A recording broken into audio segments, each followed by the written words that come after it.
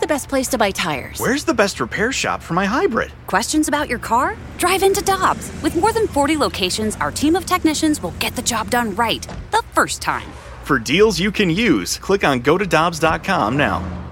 For over 2 decades, E&B Granite has been St. Louis's trusted name for kitchen, bathroom, and outdoor space renovations that are guaranteed to bring new life into your living spaces. Their skilled team will provide you with personalized customer service, fast turnaround times, and prices you won't find with big box stores. Support local and schedule a free consultation at enbgranite.com or call them at 314-645-9300, or better yet, stop by the showroom and explore their massive inventory. Again, that's enbgranite.com. This is the Opening Drive Podcast on 101 ESPN. Presented by Dobbs Tire and Auto Centers.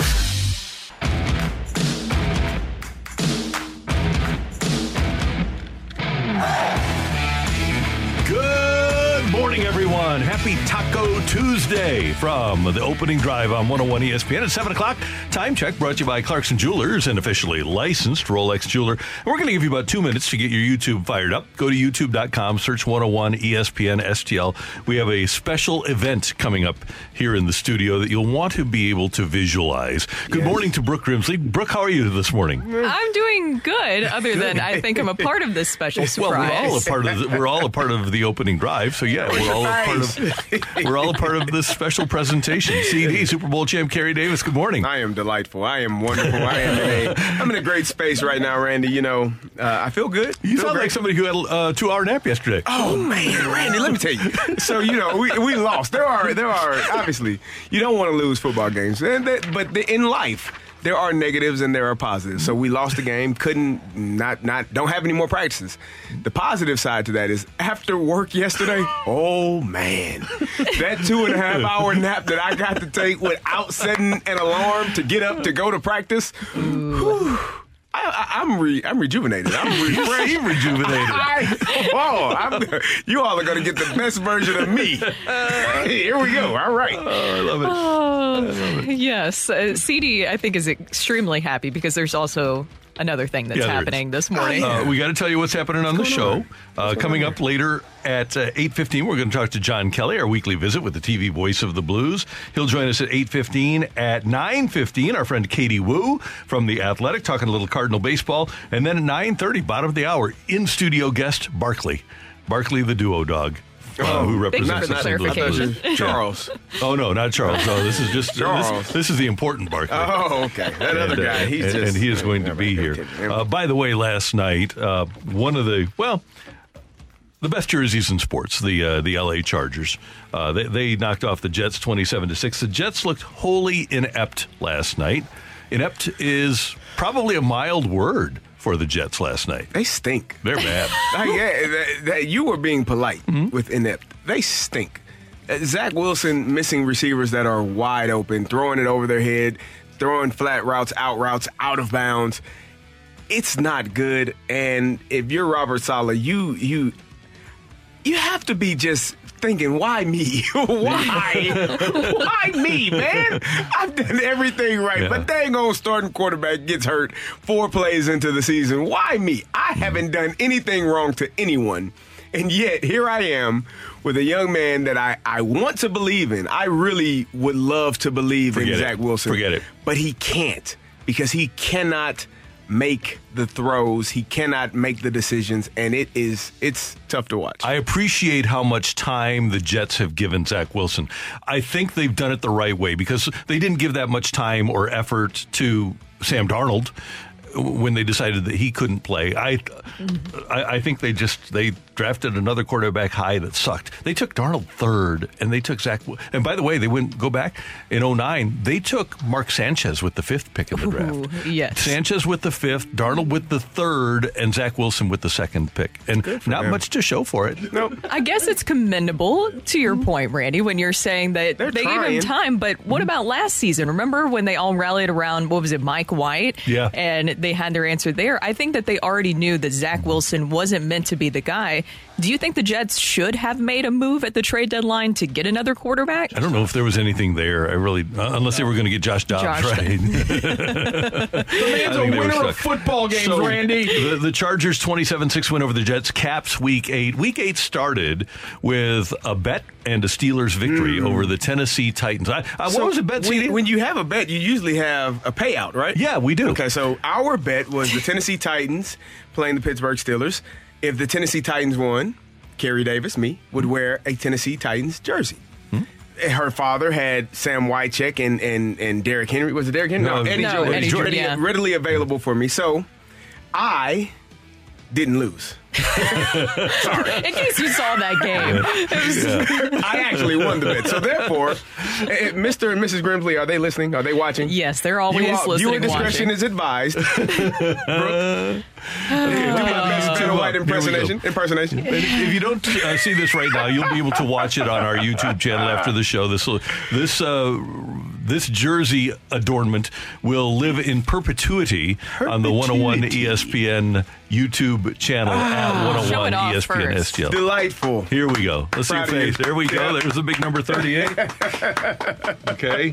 And here My skin we go. might burn. I don't know. I put on a Ravens jersey after losing the bet, and I was itching for about 3 hours.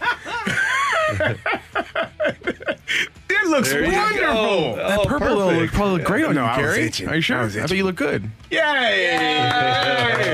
Now, Brooke only has to wear it for 1 hour. We did come to that agreement, so there you go. I was here's the thing. I was hoping that you would forget because you forgot yesterday. And I was like, I'm not going to text him. I'm not going to help him remember this. And then I walk in today and there it was on my chair.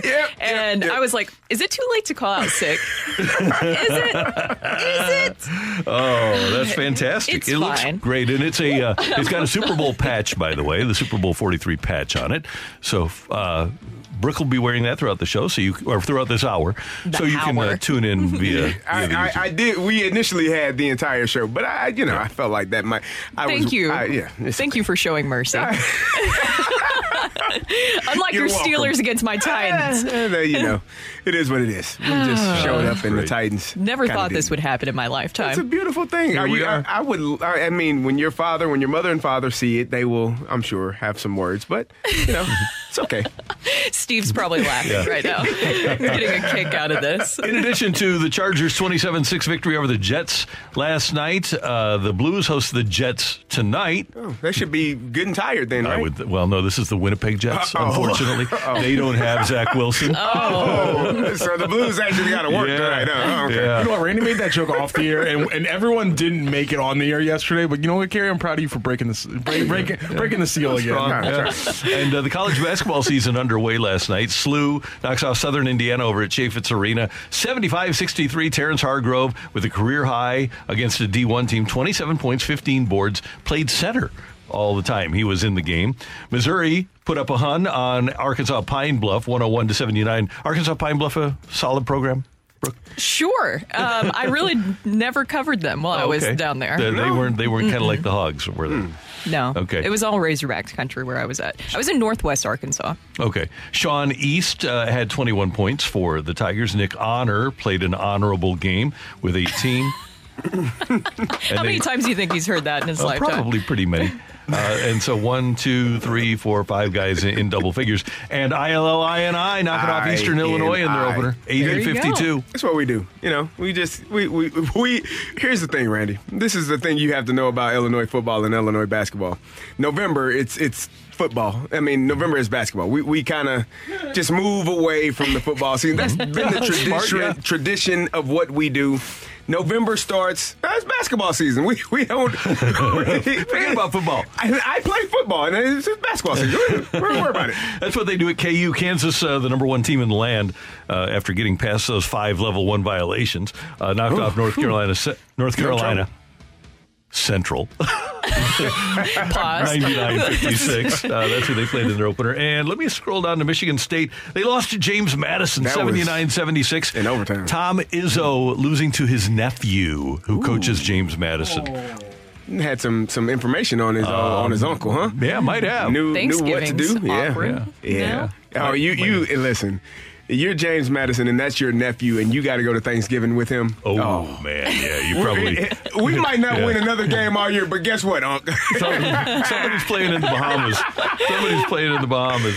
And the Cardinals with some, and Brooke and I were talking about this before we got started.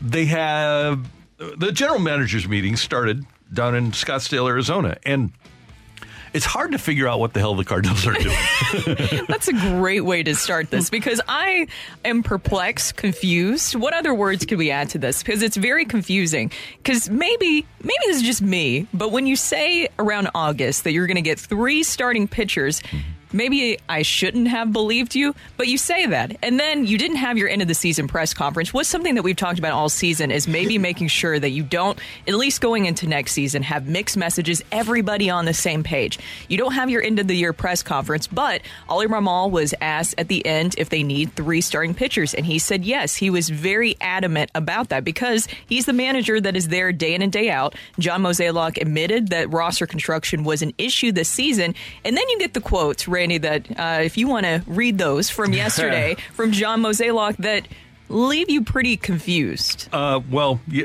they're troubling. Let me move back to them. It's because essentially the way I read it, and tell me, guys, if I'm out of bounds here, I read that they're going to maintain their current level of spending. And by the way, they're bringing back the same coaching staff. But essentially what he said was they plan to have a payroll that is the equivalent of what the opening day payroll last year was before they made the trades at the trade deadline, right? They started at about $175 million. That's the way I read it. Is that the way you guys read it? Yeah. I think we have to be prudent on how we think through some of this. But I definitely think the type of payroll we were going to have last year before the trades will look very similar this year. Yep. Here's the quote. I think we have to be prudent on how we think through some of this, but I definitely think the type of payroll we were going to have last year before trades will look very similar this year. So that's a quote from John Mozeliak via John Denton of MLB.com. So I definitely think the type of payroll we were going to have last year before the trades will look very similar this year. That's a direct quote from the Pobo Mo. So there was a point where we heard that we were going to get 3 starting pitchers, and I kind of laughed. I chuckled. I said, yeah, I don't think so.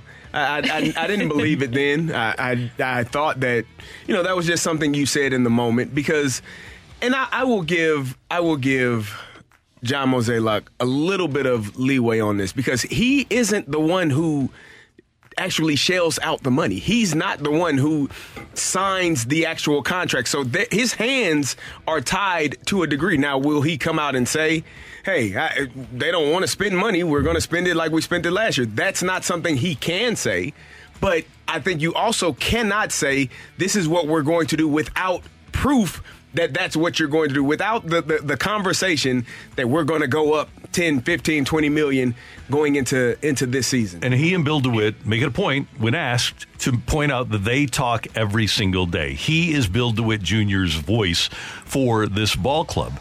And if we're going to defend him by saying Bill DeWitt is the guy who has to sign off on every deal, John Mozeliak doesn't control the purse strings, we also have to say if he's going to say something like we're going to get 3 starting pitchers, that has to be considered coming from Bill DeWitt Jr. also. Yeah, he wouldn't say that without some sort of understanding, I would assume, with Bill DeWitt, because it is coming from them. It is them that is deciding. They are the ones who are deciding how that money is getting spent and how much they want to spend each season. So my question is, from August, the trade deadline, when Mozeliak made those comments, what changed from 3 starting pitchers to now when it comes to your spending?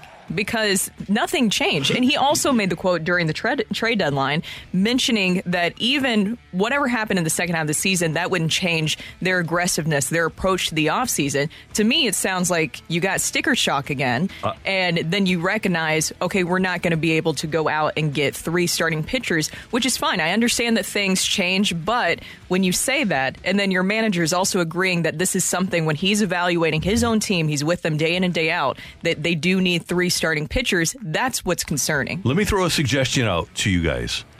Maybe the tone deafness has reached new heights. So here's something that Derek Gould wrote this morning. Mozeliak added that the Cardinals need to account for a likely sag in revenue from ticket sales coming out of a losing season. The team they put together in the winter will clearly influence fan interest. How it plays in the summer will influence it more. Is it possible that the Cardinals think that they are so entrenched in the community and so entrenched among their fan base that they thought during a 90-loss season that people would just come back automatically because they're the Cardinals, and then they started getting a response from their season ticket holders? They couldn't possibly think that fans would just show up no matter what product you put out there. Because if you watched games last season, I've never seen Busch Stadium that empty because of the product that was on the field. You knew that team didn't have what it took to win games, to win multiple games, to put themselves in position to win the division. And so fans stopped showing up. They found other things to spend their hard-earned money on. And I would assume some of the same. If you trot out the exact same team as last year and you end up 20 games under 500 or heading in that direction, people will not spend their money to come see it. Baseball takes where you're coming from. If you got to drive 45 minutes, you got to spend money on parking. You got to spend money on food. It's not just you. It's probably you, your wife, your kids trying to enjoy a game, and you're spending all of this money to watch a product that is not good, and the team is losing. Why let's go to Dave & Buster's, kids. How do you like that? Or a soccer game. Let's go do that. What do you think? There are many other things that a family can do. Free zoo in the summertime. Yep. Let's do that. Yeah. And we don't have to go all the way downtown. We can stop right here on Hampton. One other point. Again, a 90-loss team that was pretty abysmal. The offense was okay. But if you're going to come back with Dusty Springfield and Ike and Tina Turner in your dugout as coaches, then we're just going to have to deal with mediocrity again. What? Did we just bypass the press conference?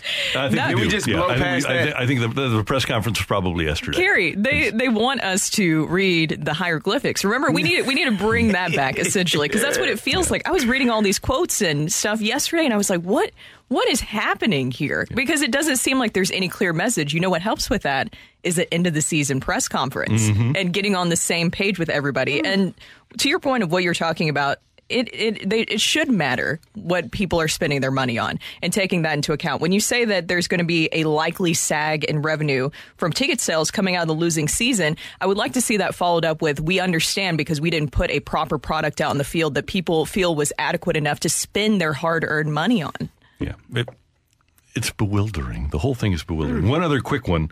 One of the quotes yesterday, or one of the points yesterday, I believe this is from John Denton. The Cardinals and Yadier Molina continue to discuss his return to the organization and what role that will be. Molina wants to be part of the big league organization, and the topic continues to be the time commitment, role, and responsibility.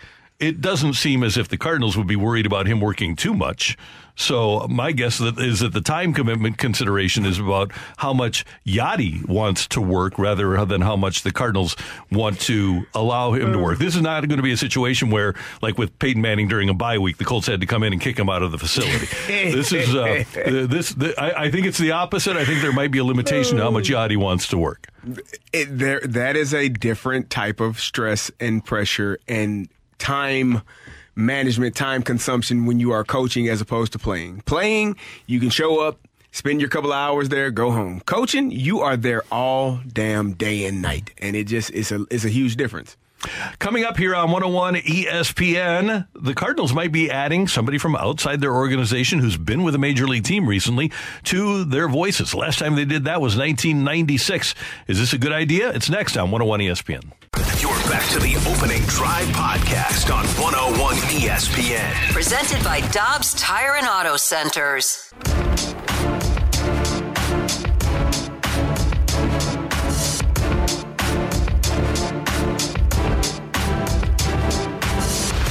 Last time the Cardinals brought somebody into their organization from another major league organization that actually had a voice was 1996 when Tony La Russa was hired as manager. Since then, The Cardinals have brought in, for example, Randy Flores, who is working in putting together his app and his video materials. When the Cardinals hired him, he wasn't with another major league organization. Jeff Luhnow came from the business world. Michael Gersh came from the business world. The Cardinals have not brought in somebody with a real voice.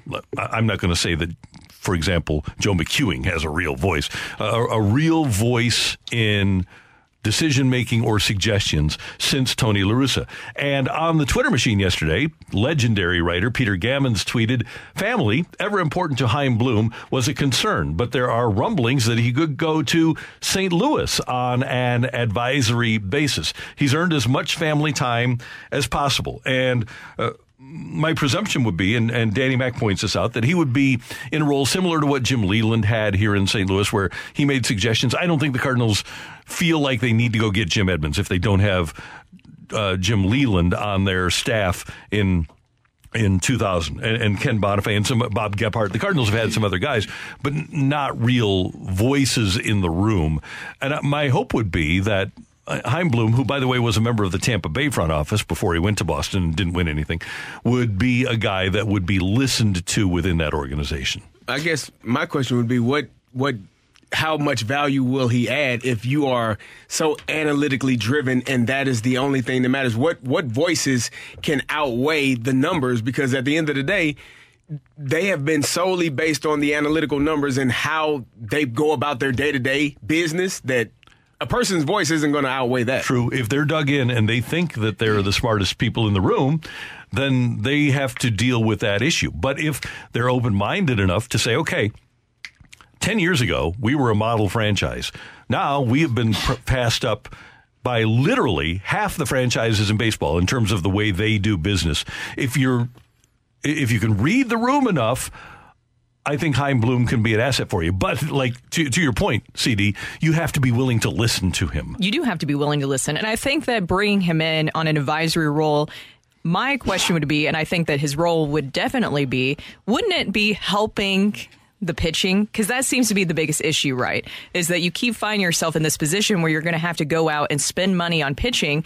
What about building it within the organization? So do you think that Bloom would be brought in for that role on revamping the Cardinals' pitching system, especially when they are saying that they realize they need to get with the times and also the trends of baseball and start working on getting more strikeout guys? I wonder how much juice he would have within the organization. If you had somebody that you were confident in that could do that, that would be perfect. Because when's the last time the Cardinals developed a star pitcher?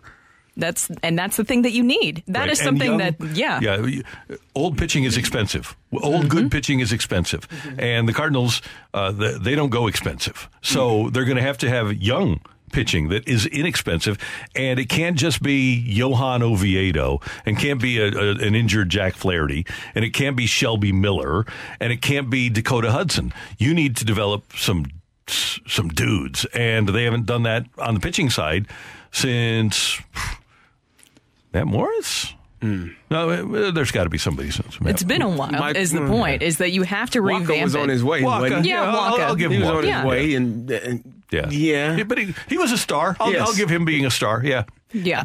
You said something, and you talked about the Cardinals being able to recognize that they've been passed up. That would require some humility. Mm-hmm. And that would require some people really taking a look inside and saying, hey, last season wasn't great. What was the outcome of that? Oh, it's a lot of red seats when I turn on the games or when I go to the ballpark. It's a lot of butts not in seats. Now, the Cardinals may say, well, those seats were already paid for. Whatever, I don't give a damn. But they aren't going to continue to be paid for if you continue to put out a product that does not have success.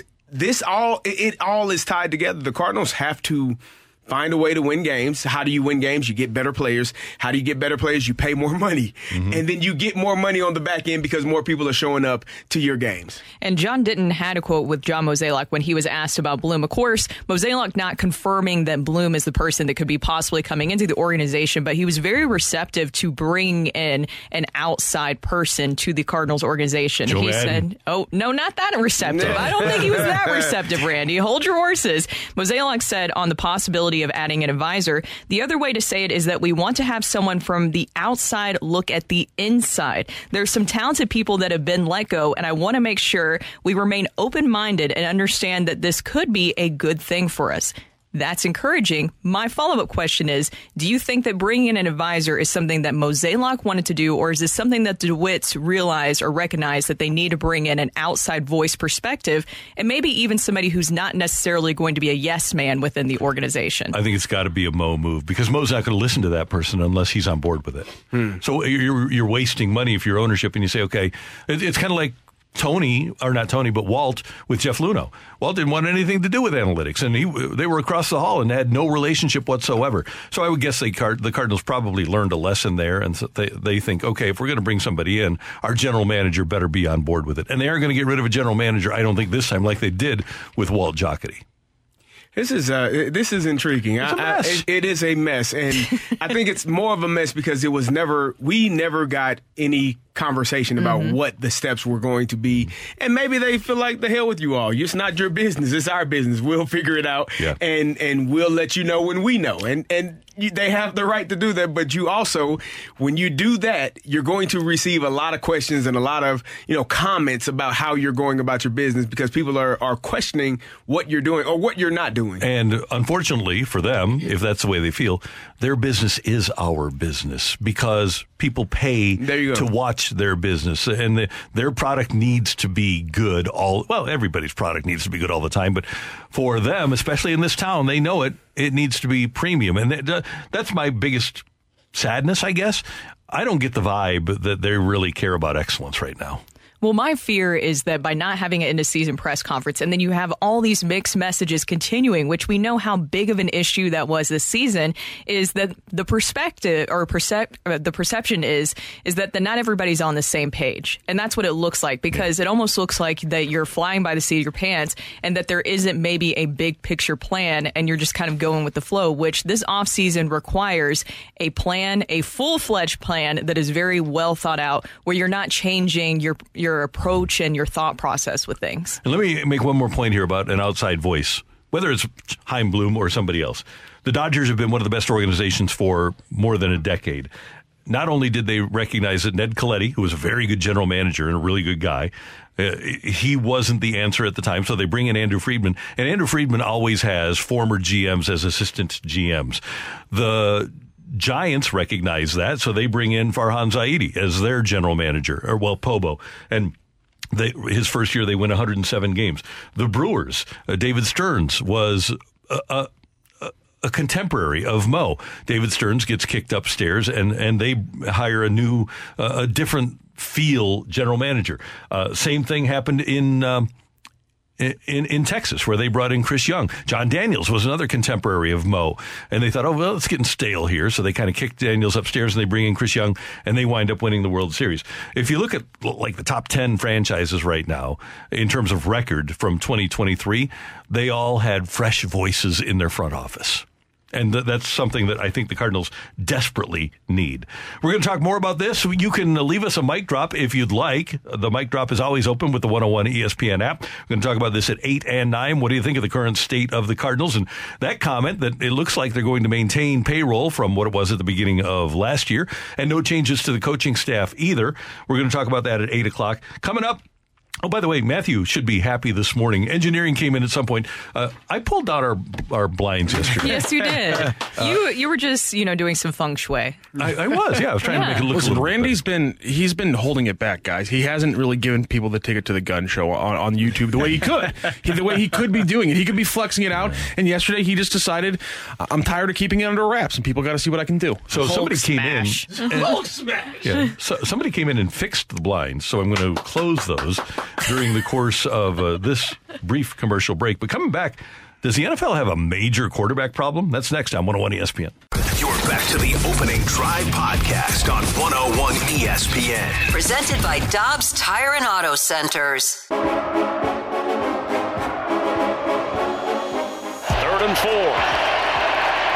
Time. Catch!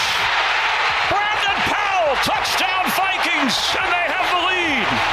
Chris Myers still doing games on Fox. Who knew? Joshua Dobbs with a touchdown. Joshua Dobbs still in the league. Who knew? Yeah. Good for him, though. Good for him. In Week 9, 7 rookie quarterbacks started in the NFL. First time since Week 17 of the 2019 season for the most rookie quarterbacks to start in a season since 1950. So 7 is the number that started this past weekend. 9 rookie quarterbacks have started a game, and that tied the 2019 season for the most rookie quarterbacks to start. The people that have started so far this year: Bryce Young, C.J. Stroud, Anthony Richardson, Dorian Thompson-Robinson, Jaron Hall, Tyson Bagent. He's not going to stick around long enough for me to learn. Aiden O'Connell, Will Levis, he's going to be a star, and Clayton Tune.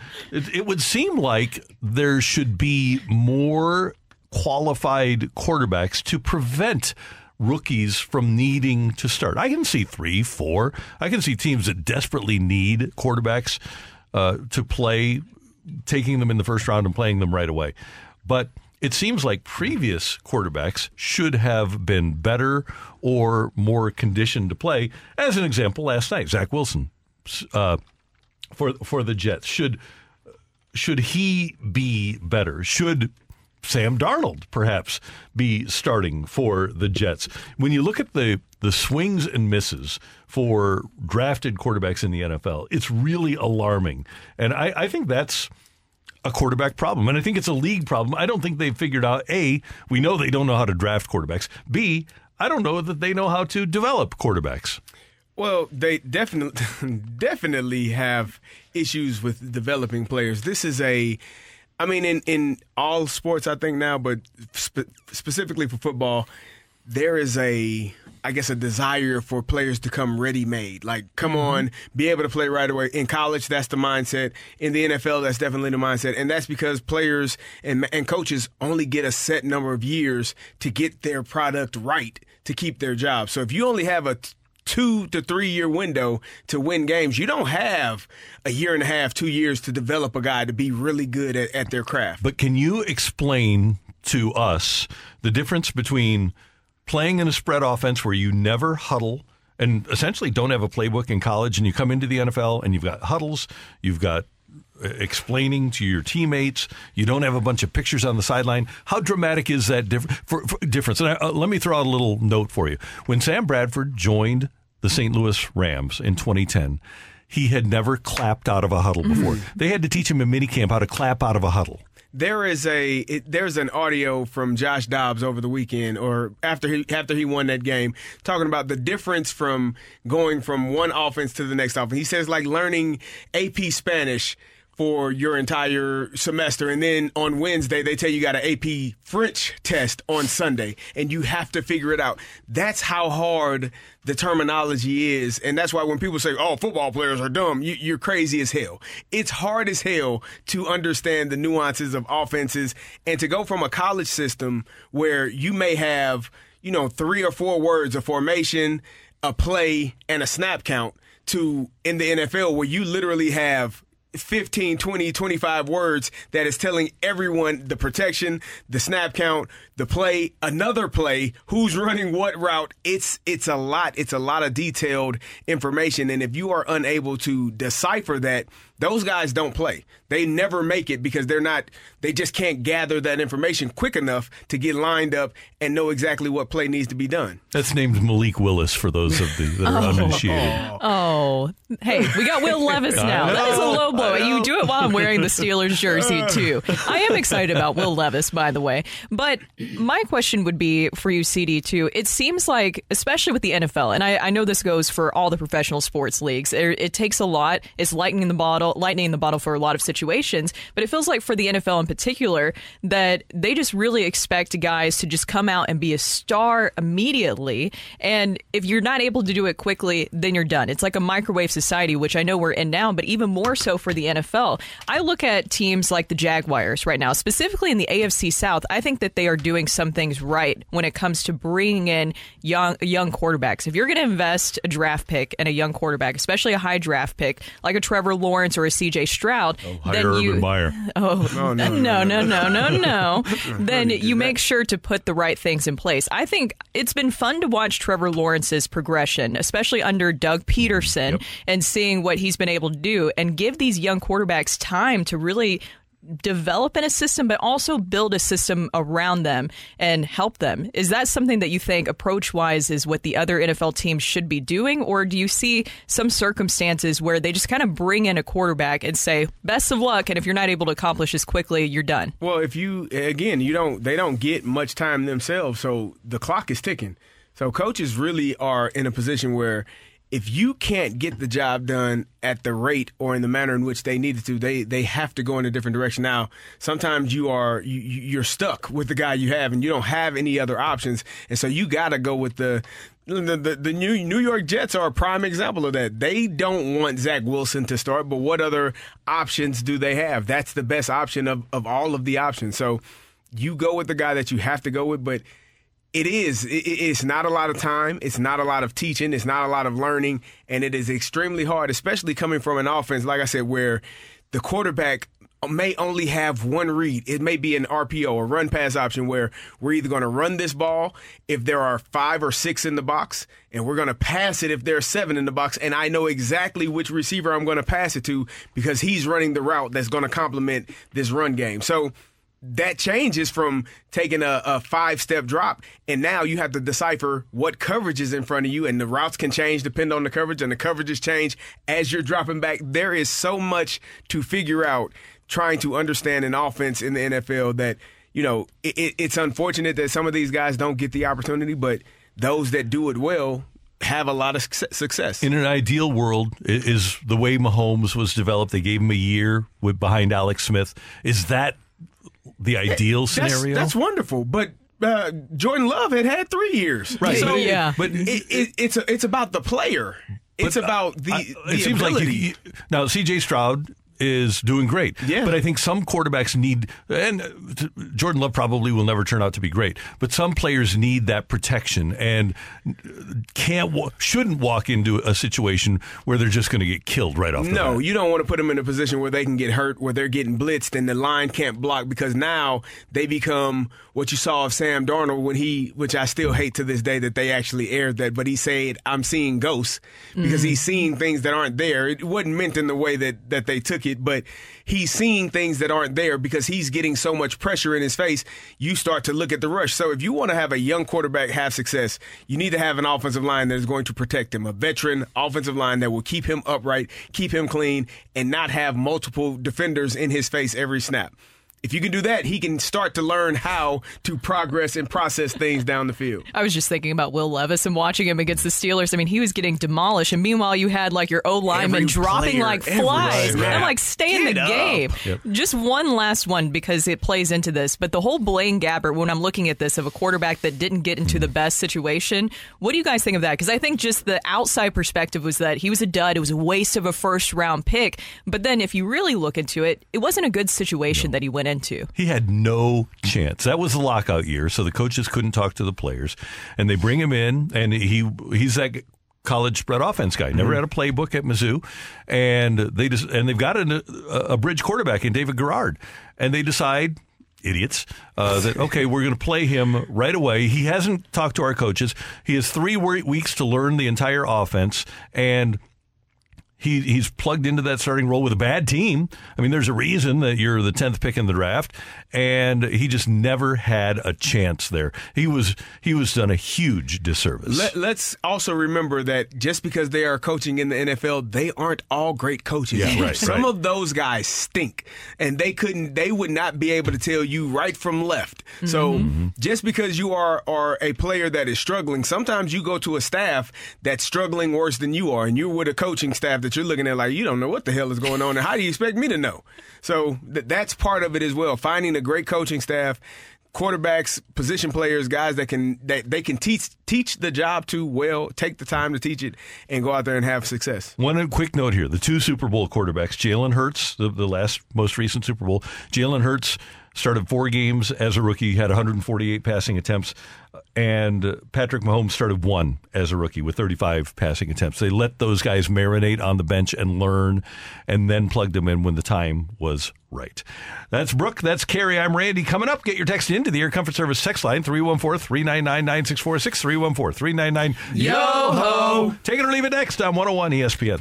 You're back to the Opening Drive podcast on 101 ESPN. Presented by Dobbs Tire and Auto Centers. Time for Take It or Leave It. Want to say something? Want to put it out there? If you like it, you can take it. If you don't, set it right back. Get your text into 314-399-9646 and give us your Take It or Leave It. Brought to you by Gloria Lou Realty. Visit GloriaHasTheBuyers.com and start packing. That's my final offer. Take it or leave it.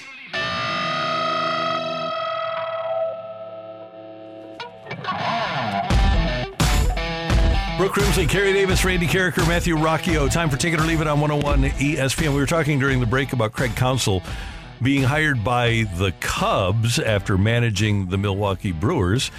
In 2014, after the 2014 season, the Cubs hired the manager of the Tampa Bay Rays, Joe Maddon, who had opted out of his contract. They won the World Series in 2016 in his second season there. Take it or leave it, the Cubs win the World Series in 2025 under Craig Counsell. Leave it. I'm going to have to. Well, what pitchers are they bringing in? Because I assume that if you're going to bring in Craig Counsell, would you sign a Yamamoto or even Aaron Nola? Or maybe next year you've got Corbin Burns on your side when he's a free agent. Oh. Are the Cubs in the Yamamoto waters and the Nola waters? Seems like everybody is. I would just throw my own name in there just to say that I tried. Right. Do you think the Cardinals get any of those guys? Yamamoto? It's going to be hard now. Any of them? No. I think they would have had great. I think they would have had a better chance had Urias not gotten in trouble and Ohtani not gotten hurt. Ohtani got hurt. Yep. That kind of dampered things a little bit. But we'll get like a Frankie Montas. We'll get some guys coming off injuries. All right. Well, maybe the old A's guys. We'll get Minaya, when he was a hot commodity 3 years ago. Speaking of starting rotation, so we hear the Cardinals and the payroll will not increase. Maybe it will, maybe it won't. Maybe it'll be the same as this year. Who knows? We'll figure all that out once they decide who they're signing. Take it or leave it. The starting rotation by May looks like Graceffo, McGreevy, Michaelis, Matz, and whomever they get in free agency. Take it. Oh, I'm going to leave it. No. By May? Zach Thompson's got to be pitching. Okay. Oh, or Dakota Hudson. One of the 7. Yeah. One of those. Okay, well then, hell, let's just say Graceffo, McGreevy, Michaelis, Matz, and Thompson. Yeah, their starting pitcher that they signed, he's in the pen. There you go. Or on the IL. Okay. Graceffo's not going to be here. Where is he going? In May? By May. I think we'll see him in September when you just need to get some looks. Take McGreevy and Michaelis and Matz, and then put Thompson and Dakota Hudson. I as would your have starting 5. loved to have seen them towards the end of the season here, McGreevy and Graceffo, just so that we could really get a grasp. But that's also concerning because if they were ready, why didn't we see them? If you did that, then where was Jakub Barnes going to go, Brooke? Oh, I forgot about him. Jakub, we hardly knew you, man. How will we remember the Jakub Barnes era? Remember we changed his name. Remember the way he pitched in Game 5? No, it was Game 5 in the month of September. Oh, okay. And he allowed 4 runs and 5 hits in 2/3 of an inning. Oh, but no. How will we remember Jakub? Swell guy, apparently. Sure. Good number, 61. One of the best number 61s ever for the Cardinals. Jakub. Hardly knew you. Miss you. Oh, man. I'm going to have to leave that one. Well, I'm going to go with... Can we start writing our stuff down? Yeah. We need a board. Leave it. With sticky notes. So we can write it down and see how it comes to fruition. And then burn it when it doesn't work out. No, when it does work, we get a prize. Steelers jersey. I like that. Take it or leave it, guys. I'm going to stick with pitching, too. Sonny Gray will be the big pitcher that they land. Sonny came home. I'm going to take that. I think it's going to be it. Sonny Gray, Tyler Glasnow, and then some swingman, apparently. Yeah, they're going to sell him as their number one guy, and then they're going to go like 13-16 in September, and he's going to be the face of the collapse. Yeah, there's no doubt. You've got it nailed. It's going to be Sonny Gray, right? If it's not Sonny Gray, then just look at the Gould article. They plan to pursue Nola and Yoshimoto. They plan to offer Sonny Gray. There's definitely a difference. Let's throw some names out there. Number 1, Jordan Montgomery. Nope. No. Sean Manaea. Yeah, sure. Carlos Carrasco. No. Yeah. They're going to try to sell Lucas Giolito. Yeah. Let's see. Kyle Gibson. There's a Cardinal for you. Big league impact guy, lives in the area. Love Kyle. He had a great year for Baltimore. Does he cost like $8 million? Yeah. Yeah. Kyle, I know you're tuned in. That's how you get 3 or 4 pitchers under $50 million. He made 8.5 last year, so he fits. He fits the mold. One of T-Bone's favorites, James Paxton. No. Michael Lorenzen, he can hit also. Fits the versatility mold for the Cardinals. Rich Hill, a lot of people on the Rich Hill bandwagon at the age of 43. What? Hey, he did well against the Cardinals this season. Don't you remember that? Kerry was like, that's too close to my age. I'm going to say we're 42. Okay, I got 3 more for you. What the hell are we doing? Local product and newly minted world champion Jake Odorizzi. Yes. What? I thought you were going to say Max Scherzer. No. Okay. Well, number 1, Max is he's under contract with the Rangers, but he's not. We're gonna trade for him. He's not. No, he would not accept that trade. Okay, Michael Wacha. I'll take Michael Walker. Frankie Montas. Yeah. And what's isn't that? Here's one more. What's the child actor's name? Frankie Frankie Munoz or something like that. Kenta Maeda. How is he doing acting and that? Kenta Maeda. You like him? No. I like Aaron Nola. I don't think. I'm starting to feel like that's not going to happen. How about bring Luke Weaver back? I'm okay. I'll pass. How about bringing Mike Myers back? Oh. Man. What didn't he have like was he the one that had one of the worst like rookie starting pitching moments, or am I just imagining? No, he Sunday Night Baseball against the Dodgers, like the worst ever. Yeah. It was epic. In the worst way. Yeah. Because epic can sometimes mean good things, but that was not. Okay, I got to find this for you. And Matthew, we'll get to the text in just one moment, okay?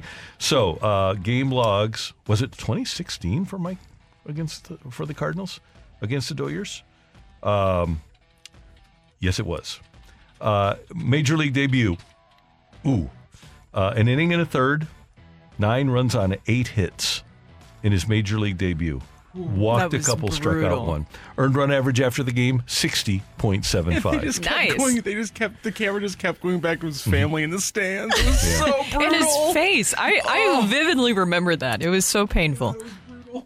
And then in his next appearance, he got the win with an inning of solid work. And then in his third Major League appearance against Milwaukee, he goes an inning and allows 6 runs on 5 hits. and his ERA went to 40.5. 40.5? It started off at 60.7. So it went down. No. All right, Carrie, I guess that's a positive. With a 40.5 ERA or a pitcher who's 40.5 years old. Give me the 40.5-year-old. Okay, then. Oh, can I add one? Can I make this a happy story at the end? Mike Myers has turned into a really good Major League pitcher. Yeah. He pitches a lot of games. 2021 Angels, 72 games, 3.84 earned run average. A year before that with the Angels, 29 games, 2-0 with a 2.10. Kind of rough these last couple of years, but he's had a decent Major League career. Okay, what the Cardinals developed him well? They brought him up. This is ultimate proof that no matter what we say, it will make some person who's listening angry. Okay. Take it or leave it. People shouldn't complain about the sun in their face. Heck, you could be in Alaska with no sun. I would. That's a thought. Yeah. I would say that you're 100%. However, right about that. You stand outside or in a room with the sun in your face all day and tell me how you feel. That's that person. Hey, I could always be in Alaska where there's no sun at all.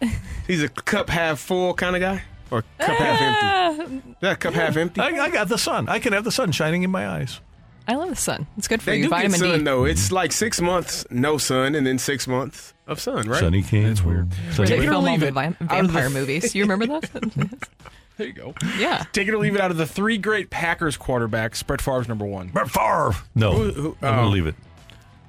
Jordan Love. They're talking about Jordan Love. Brett Favre. Oh, Magic Man. I don't think they're talking about Don Majkowski either. Don Horn? No. Lynn Dickey. No, none of those guys. Scott Hunter. Yeah, a little bit. No, you're getting warmer. Matt Hasselbeck. Nah, you're going the wrong direction. Take it or leave it. 80 degrees. Bart Starr. Yeah. Is that our third? Star. Yeah. I think that's the Rodgers, one I they're believe, is referring the... Okay. Who's the best? Star or Favre?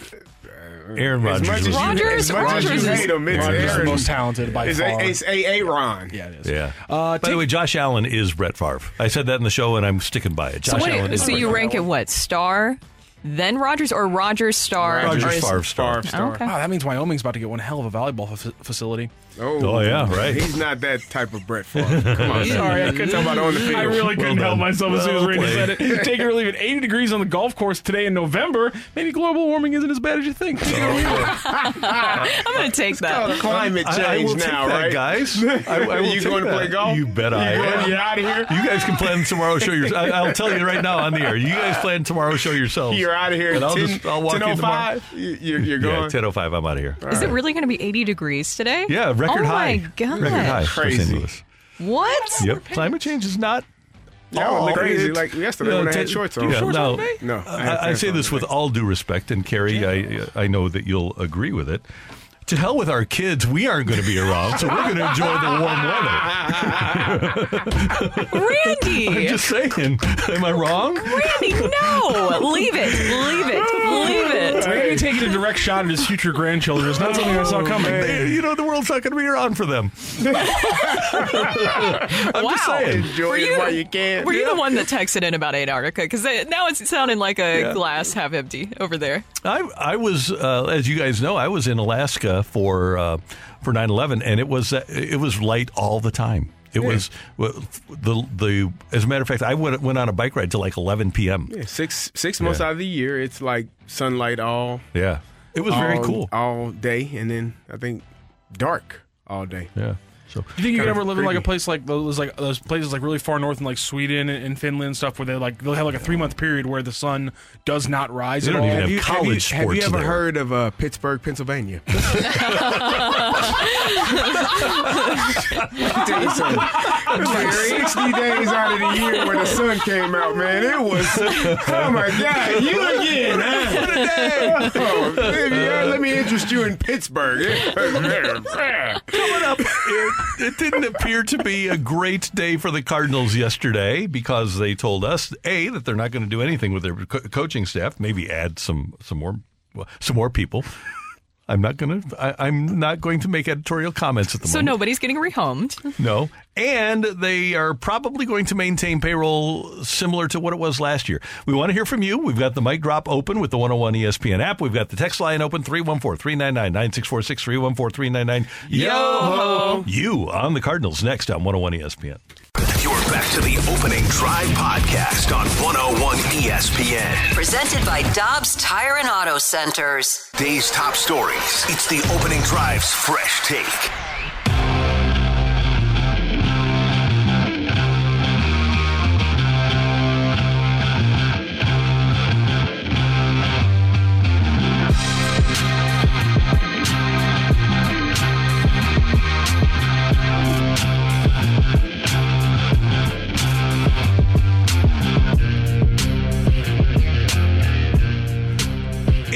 The Opening Drive on 101 ESPN, 8:07 time check brought to you by Clarkson Jewelers and officially licensed Rolex Jeweler. We're throwing stuff around here in the studio. Everything is just going swimmingly. And I'm jersey free now. No more Carrie Davis Super Bowl jersey for Brooke Grimsley, who lost the bet and for the first hour wore her Carrie Davis jersey. But there is video evidence now. And a photo. That is up on the gram. You can follow me at RJ Carricker on the Insta. And you can follow Brooke. You're Brooke Grimsley on the Insta, correct? I just keep it simple. Yeah. It felt nice, Randy, I will say. And look, the Titans lost, so I will stick to the bet, of course. It was painful to put it on at first, but then it felt nice just for a moment to feel what it was like to be a Super Bowl champ, to root for a team that actually has won those. Pretty cool. Yeah. It is. And they won 6 of them. Yeah. All right. Can they just give one to the Titans? Yeah. Text from the 618. Even if a team is in a desperate situation, they'll play the role of everything is fine. They almost have to. Well, yeah, but I think the Cardinals are underestimating the intelligence of their fan base here. I think they're trying to sell us something that people that are observant are pretty aware of is not going to happen. The Cardinals, if they maintain payroll and they maintain the same coaching staff, what makes anybody think they're going to get better? That's a great question. Yeah. No, it's a very good question because when you also have the rumors floating around there about Yadier Molina, and I know that you'll get into that, Yadier Molina possibly becoming the coaching staff. Don't you remember the photo with the season ticket? What was it when they were putting out that announcement and the 4 was highlighted? That sounds to me like you were trying to promote some of the season ticket sales. And I understand that things change, and maybe you look at the market and you see that there's not as many starting pitchers available. But when you say that you're going to do one thing, and this has been a consistent issue all season, really, and for I would even say maybe the past few years, if you say you're going to do one thing and then the messages keep changing, that is what really bothers me. And that's why I think having some sort of press conference at the end, one, would recognize the fans' frustrations and saying, look, like, we understand and this is what we're going to do. You don't have to lay everything out perfectly, but have a clear message on what you are going to address and what you're going to look to bring into the organization to make fans understand that this won't happen again. And by not doing that and only talking to certain reporters, it makes it look like you don't know exactly what the plan is going to be this offseason. Or you don't want to answer the questions as to what the plan would be this offseason. Or you do know, like you said, and don't want to talk to anyone about it. And I think Cardinal fans, we get, frustrated because we look at it as this is our team. We love the Cardinals. We want to see them succeed. And maybe everyone doesn't look at it like that. Maybe some people look at it as a business. And maybe they feel like running your business does not really matter how your consumer feels about every decision that you make. And so if they're looking at it as we're running a business to try to make money, and if we win a championship along the way, beautiful.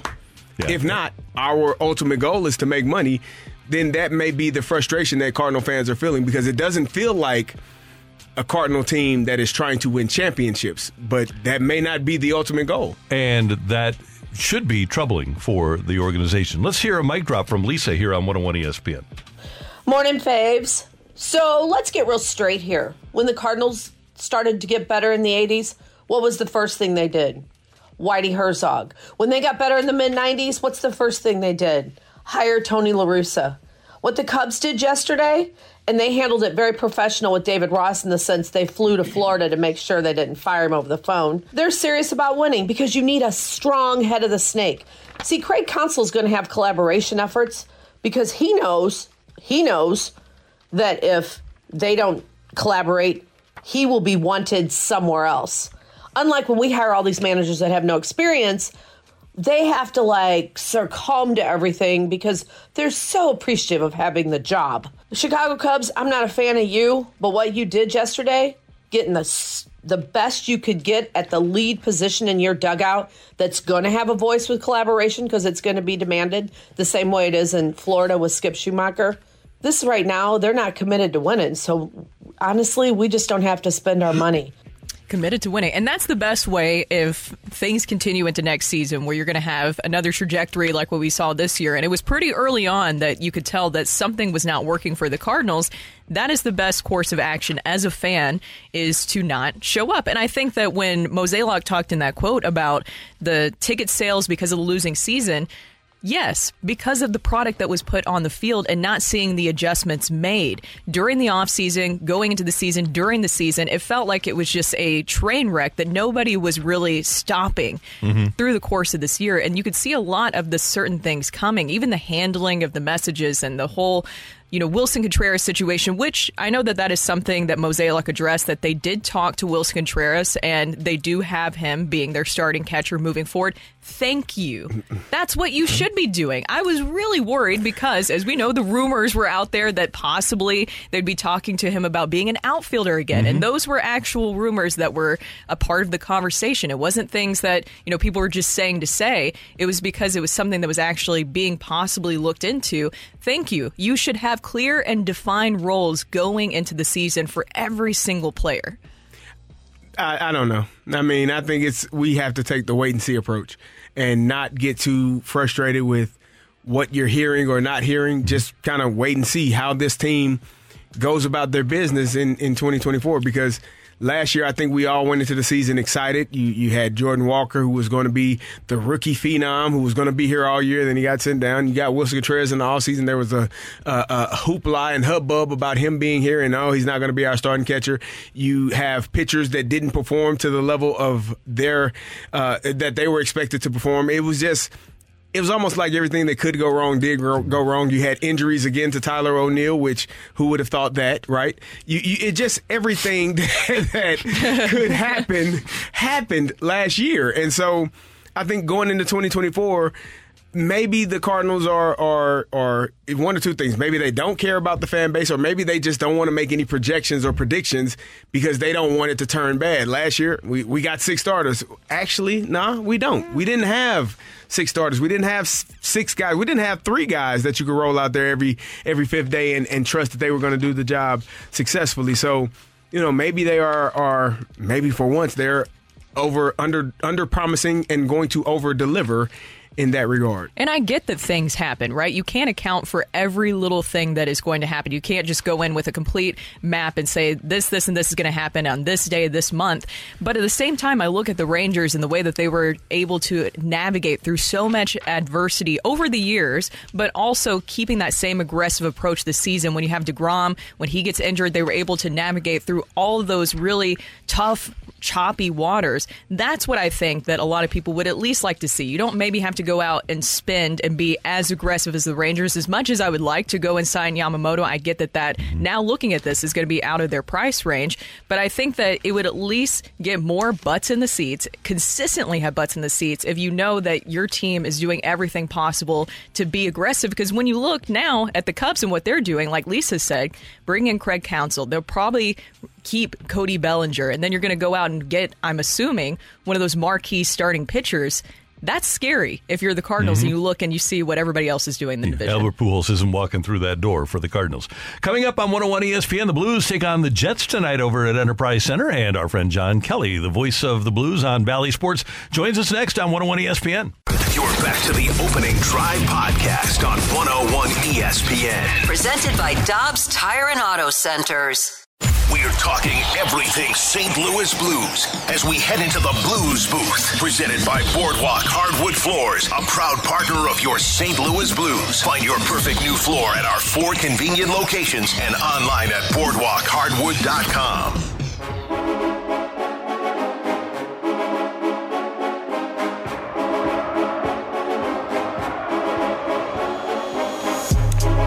Blues and the Jets tonight. You'll hear the action here on 101 ESPN, 7 o'clock with the face-off. You can also see the game on Bally Sports with John Kelly and Jamie Rivers, and the TV voice of the Blues. John Kelly joins us now on the Opening Drive. Good morning, sir. How you doing?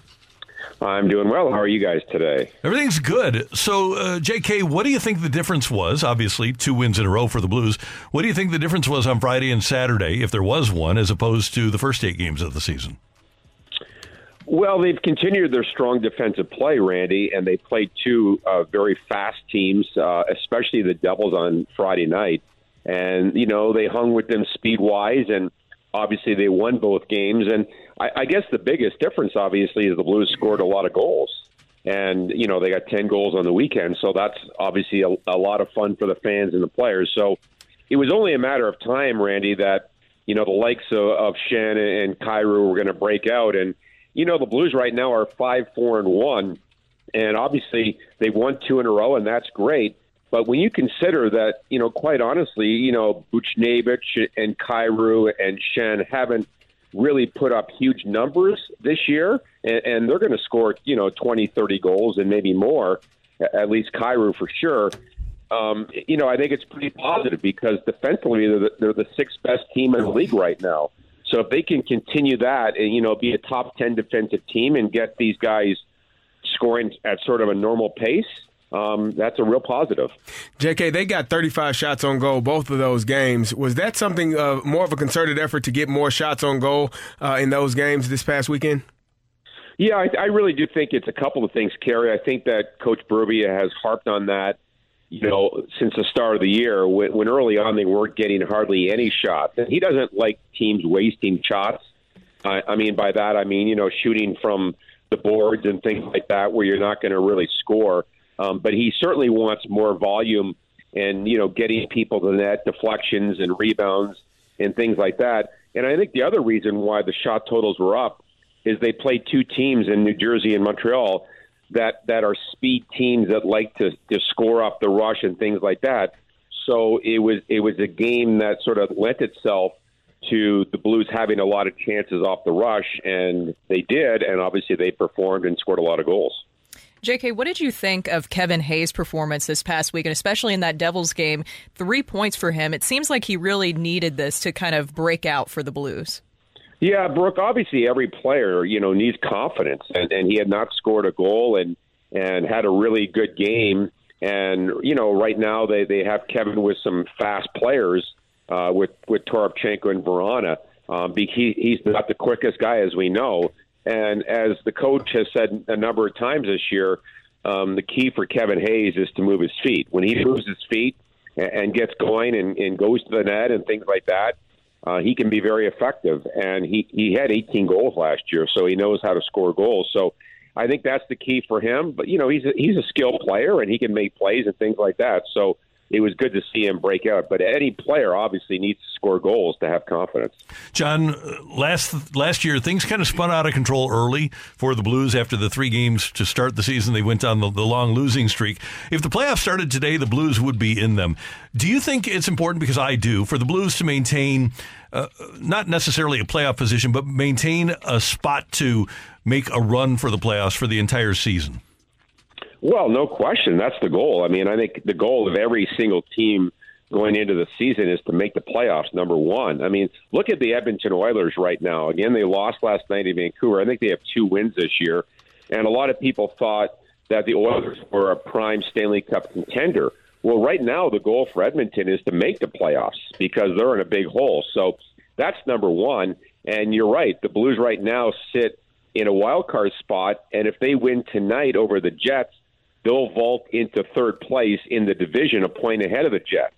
So, this is a huge week for the Blues point-wise, standings-wise.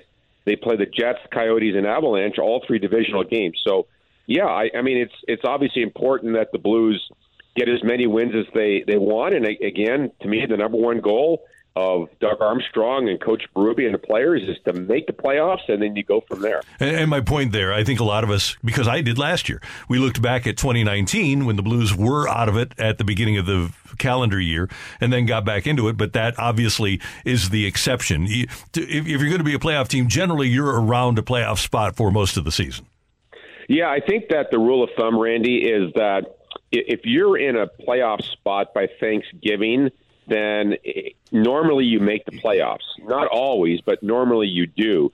So, again, a team like Pittsburgh missed the playoffs last year. They had made the playoffs for 15 years in a row. So you can never assume anything. But it's sort of funny that every year it seems that, 5 or 6 teams that made it the year before don't make it the next year. Just when you think that, going into a season that, this team's a lock to make it or that team, well, guess what? They're not a lock. Again, I go back to Edmonton. They're in crisis mode right now, the way they're playing, and obviously they're in trouble right now. So that's why these early wins are important. And I think looking back at last year, Randy, you mentioned that 8-game losing streak. I think the Blues lost their confidence last year and fell so behind the 8 ball that they never really regained their swagger that they had 2 years ago when they had 109 points. And that's a big reason why they missed last year. JK, we had Robert Thomas on last week, and I asked him, did he feel like they were being a little too unselfish, passing the puck, just that one extra pass as opposed to shooting? Do you feel like they needed to be a little bit more selfish, and do you think that can be a good thing? Well, I've been saying for a couple of years now with, some of the players the Blues have developed and even acquired, a guy like Pavel Buchnevich, and they have some skill and probably have more skill than teams think and players think. But this team does tend to overpass. And, that's sort of a thing they have to overcome. And at times they're guilty of that. But, we saw in the last game, for instance, Robert Thomas scored the Blues' second goal, on a shot from the deep slot that, in games past he might have passed up the shot and looked for the next play. So I do think that the team at times is guilty. So I think sometimes they need to be more selfish and take more shots. So that's the short answer. Yes, they do. JK, not necessarily a question, but more of a statement. Isn't it just nice after the two games this past weekend? If it seems like the only positive that we've had to really talk about is Jordan Binnington and even Joel Hofer. It's nice, right, to be able to kind of talk about some of the other guys who are coming through for the Blues, right? Well, exactly. It's a team game. And, let's face it, Joel Hofer and Jordan Binnington can't win games single-handedly every single night. Even though I mentioned the Blues right now are, I believe, sixth defensively in the NHL, you've got to score goals in this league. This league is about speed and skill and offense. And, again, I think the Blues have probably better speed than teams think they do. They have a lot of speed on the wings, and they really showed that, I think, Saturday night against the Montreal Canadiens. And, I think the team has got some confidence now. And I was at practice yesterday, and it was a spirited practice, hardworking, but the guys were having fun because, let's face it, in sports, winning is fun. And, the guys are feeling better about themselves than they did, say, last weekend after losing in Vancouver 5-0. So winning can do that, and scoring goals can do that. And now the challenge is to keep it up for these three games this week, the three divisional games that they have. Starting with tonight against the Winnipeg Jets, and you will be able to tune into Bally Sports, John Kelly and Jamie Rivers tonight. JK, always good to have you with us. Thanks so much for the time. We appreciate it. Okay, have a good week. You too. Take care. John Kelly with us on the opening drive on 101 ESPN. Coming up, Matthew, do you need a fighter? Yes. All you need to do then, Matthew does need a fighter. He says, yes. Text in 314-399-9646, 314-399-YO-HO with your name and the word fight. Matthew, would you like that if somebody would text in? And you know what, Randy? I would love it. Okay. What in the world was that? Enthusiasm. We like enthusiasm in the room. Well, because the first time he said, yeah. That's the energy. That's the rock I know. Yeah, let's do the fight, guys. There we go. The fight is next on 101 ESPN. You're back to the Opening Drive podcast on 101 ESPN. Presented by Dobbs Tire and Auto Centers. Fight! In the red corner, Average Joe Listener. And in the blue corner, the undisputed king of morning drive. Please welcome Randy Carricker.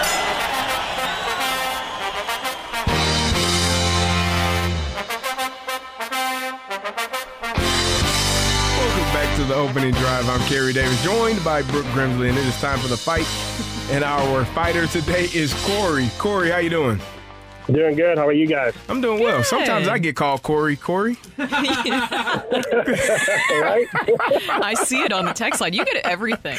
I've seen every possible spelling of Kerry. Kerry. With a K, K-A-R-I, K-E-R-R-I. It's amazing. Corey, are you ready to take on Randy Carricker? Let's do it. All right, here we go. Last night, Keenan Allen made an insane catch to pass 10,000 yards receiving for his career. Who was the only other Charger to reach that milestone with the franchise?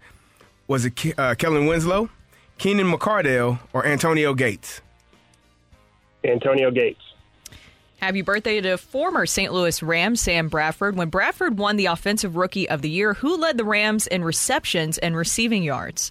Was it Steven Jackson, Brandon Gibson, or Danny Amendola? Danny Amendola. Last night, Joel Embiid set a 76ers record with a 29-point quarter. Which active player holds the NBA record for points in a quarter with 37? Is it James Harden, Klay Thompson, or Paul George? Klay Thompson. The list of Blue skaters to tally 70-plus assists in a season is short. It's Adam Oates, Bernie Federko, and who else? Craig Janney, Blake Dunlop, or Doug Gilmour? Oof. Doug Gilmour. All right, we'll double-check our score, and we will bring in Randy Carricker. Corey, how you feel?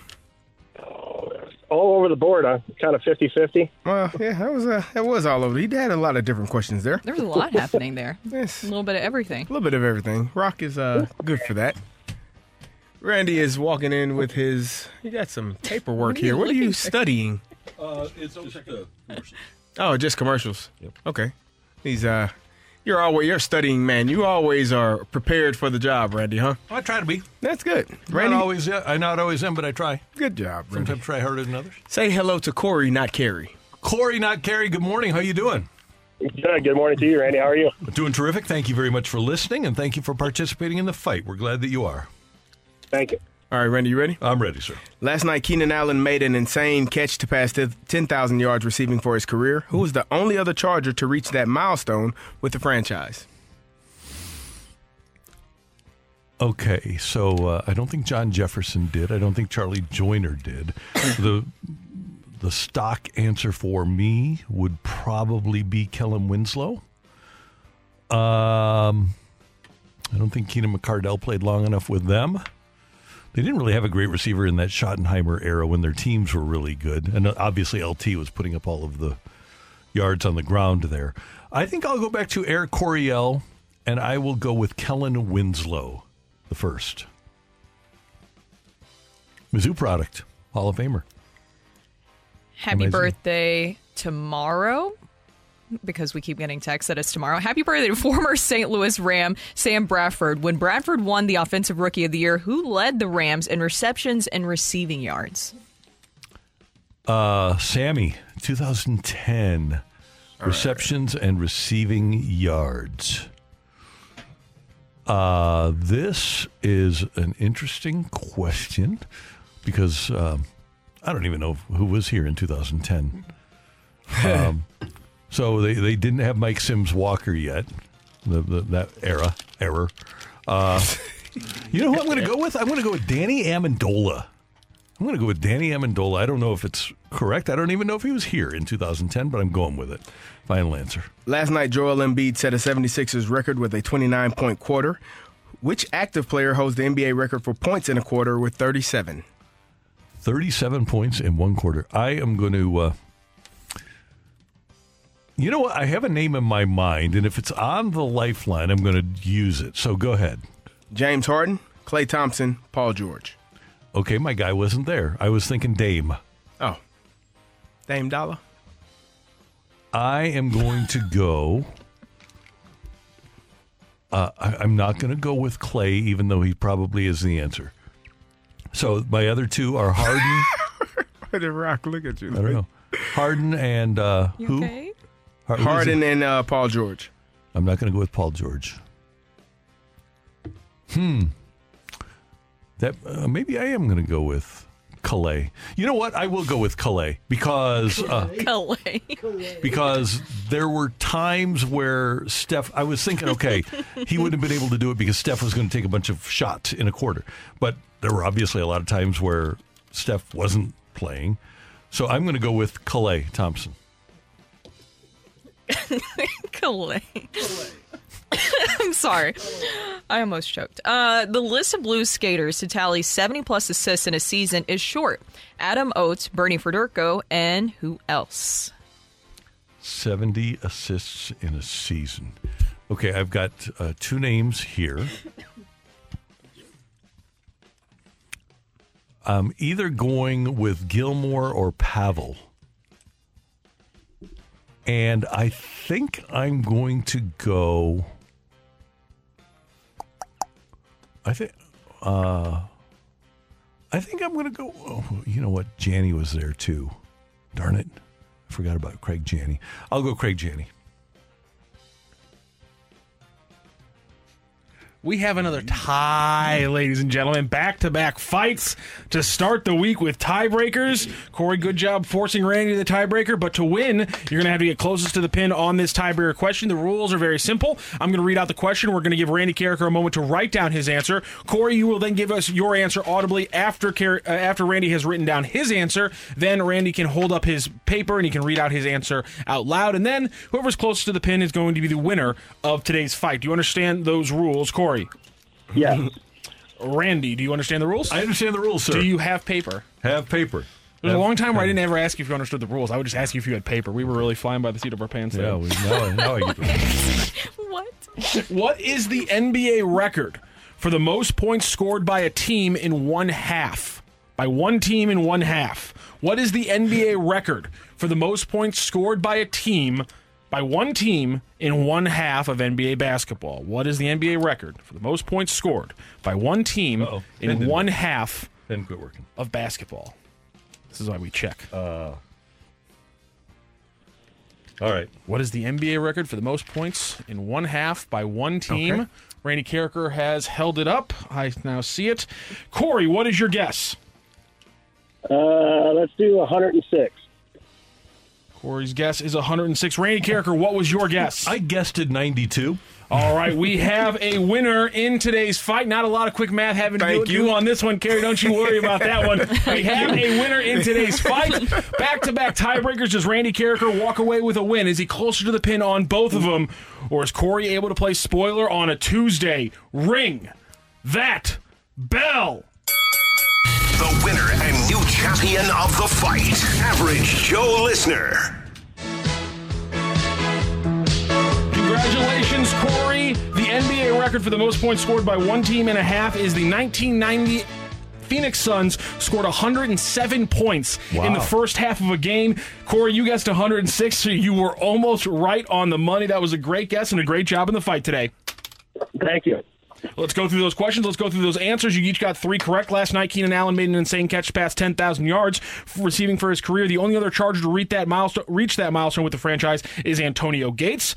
Happy birthday to former STL Ram Sam Bradford. When Bradford won the Offensive Rookie of the Year, Danny Amendola did, in fact, lead the team in receptions and yards. Last night, Joel Embiid set a 76ers record with a 29-point quarter. It is, in fact, Klay Thompson who holds the NBA record with 37. Klay Thompson. That's going to mess me up now. For points in a quarter with 37, Klay Thompson. And the list of Blues skaters who tally 70-plus assists in a season is short. Adam Oates multiple times, Bernie Federko multiple times, and Craig Janney twice. And the NBA record for most points scored by one team in a half is 107. Last night, the Pacers, by the way, scoring almost 90 in a half to set their franchise record. So a 3-3 tie and then a win in the tiebreaker, which means, Corey, we will talk to you on the fight tomorrow. Sounds great. Thank you, guys. Yeah, Corey. Corey, thank you. Thanks for tuning in. And coming up next on 101 ESPN, last week was a big game for Mizzou. How big is this week's game against Tennessee? That's next on 101 ESPN. You're back to the Opening Drive podcast on 101 ESPN. Presented by Dobbs Tire and Auto Centers. If people don't think our group's a bunch of fighters who are going to fight you tooth and nail for every inch, I mean, we ain't got to prove it to y'all anyway. So, I mean, we came here to win, not to keep it close, not to try to get it in the fourth quarter and see what could happen. We tried to win. We came here and played to win, and didn't quite get it done. You know, I'm not deterred from what we're trying to accomplish this year. That is the head coach of the University of Missouri football team, Eli Drinkwitz, after the loss to Georgia on Saturday. And they are going to be able to accomplish what they wanted to accomplish this year because Georgia now is 6-0 in the conference. Mizzou is 3-2, and it's highly unlikely that Georgia is going to lose 3 conference games. And so what Mizzou has to angle for now is a New Year's Day bowl game. All right, they aren't going to beat Georgia. They aren't going to play in the SEC championship game. If they're going to play in a New Year's Day bowl game, then this weekend's game against Tennessee is paramount. Mizzou and Tennessee both tied at 3-2 in the conference, tied at 7-2 overall. Missouri is 4-1 at home. Tennessee is 1-2 on the road. This is a great opportunity for the Tigers to take that next step in program building, and they can go a long way towards doing that with a win against Tennessee. If they lose against Tennessee, then Tennessee is going to get the most advantageous bowl position when the bowl people make their selections. And by the way, Alabama will probably be taken. Well, it'll certainly be taken ahead of Mizzou. Alabama or Georgia, whoever loses the SEC championship game. Ole Miss, LSU because of the fact that they beat Mizzou. I think right now there are three teams that would play in better bowl games than Mizzou would if it were to happen right now. If Mizzou wins this game, I still think Alabama, Ole Miss, and LSU are ahead of Mizzou.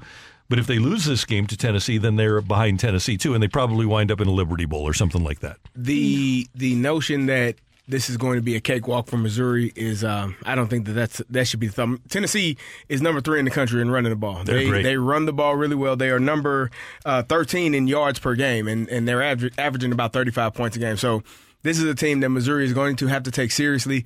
And Tennessee doesn't. The thing about college sports, really all sports, is when you have teams that you are accustomed to beating, that mindset doesn't go away. It's also when you're accustomed to losing to a team. So I think Missouri has an opportunity here to win this game, but you have to be dialed in. You can't have a hangover from what happened last week. This is a totally new week, a totally new team. You can't have the mindset or the assumption, we played the number 1 team in the country, the number 2 team in the country, tooth and nail, and barely lost at their home. So we should definitely go out and beat Tennessee, because if that's the mindset, you won't be in a good place to win. Tennessee is going to come in here and try to punch you in the mouth early. They're going to try to run the ball down your throat and see if you can withstand that. And if you can, you put yourself in a position. But I wouldn't assume, if I'm the Missouri Tigers, and I don't think that they are, but I wouldn't assume if I'm them that Tennessee is just going to lay down because of how we played last week against Georgia. And Tennessee has put up a 60-burger on Mizzou in each of the last 2 years. 66 last year, 62 the year before. That's exactly what I was going to say, is that burns whenever you see, 66 points last season that Tennessee dropped on you. And I think that when we were talking yesterday about what Eli Drinkwitz is building here at Mizzou, so he was hired in 2019, so you can't count that SEC record to his record, obviously. But if you look at 2020, 2021, and 2022, and now this year, 3-2 this year in the SEC, 3-5 last year in the SEC, 3-5 in 2021, and 5-5 in his first year in the SEC.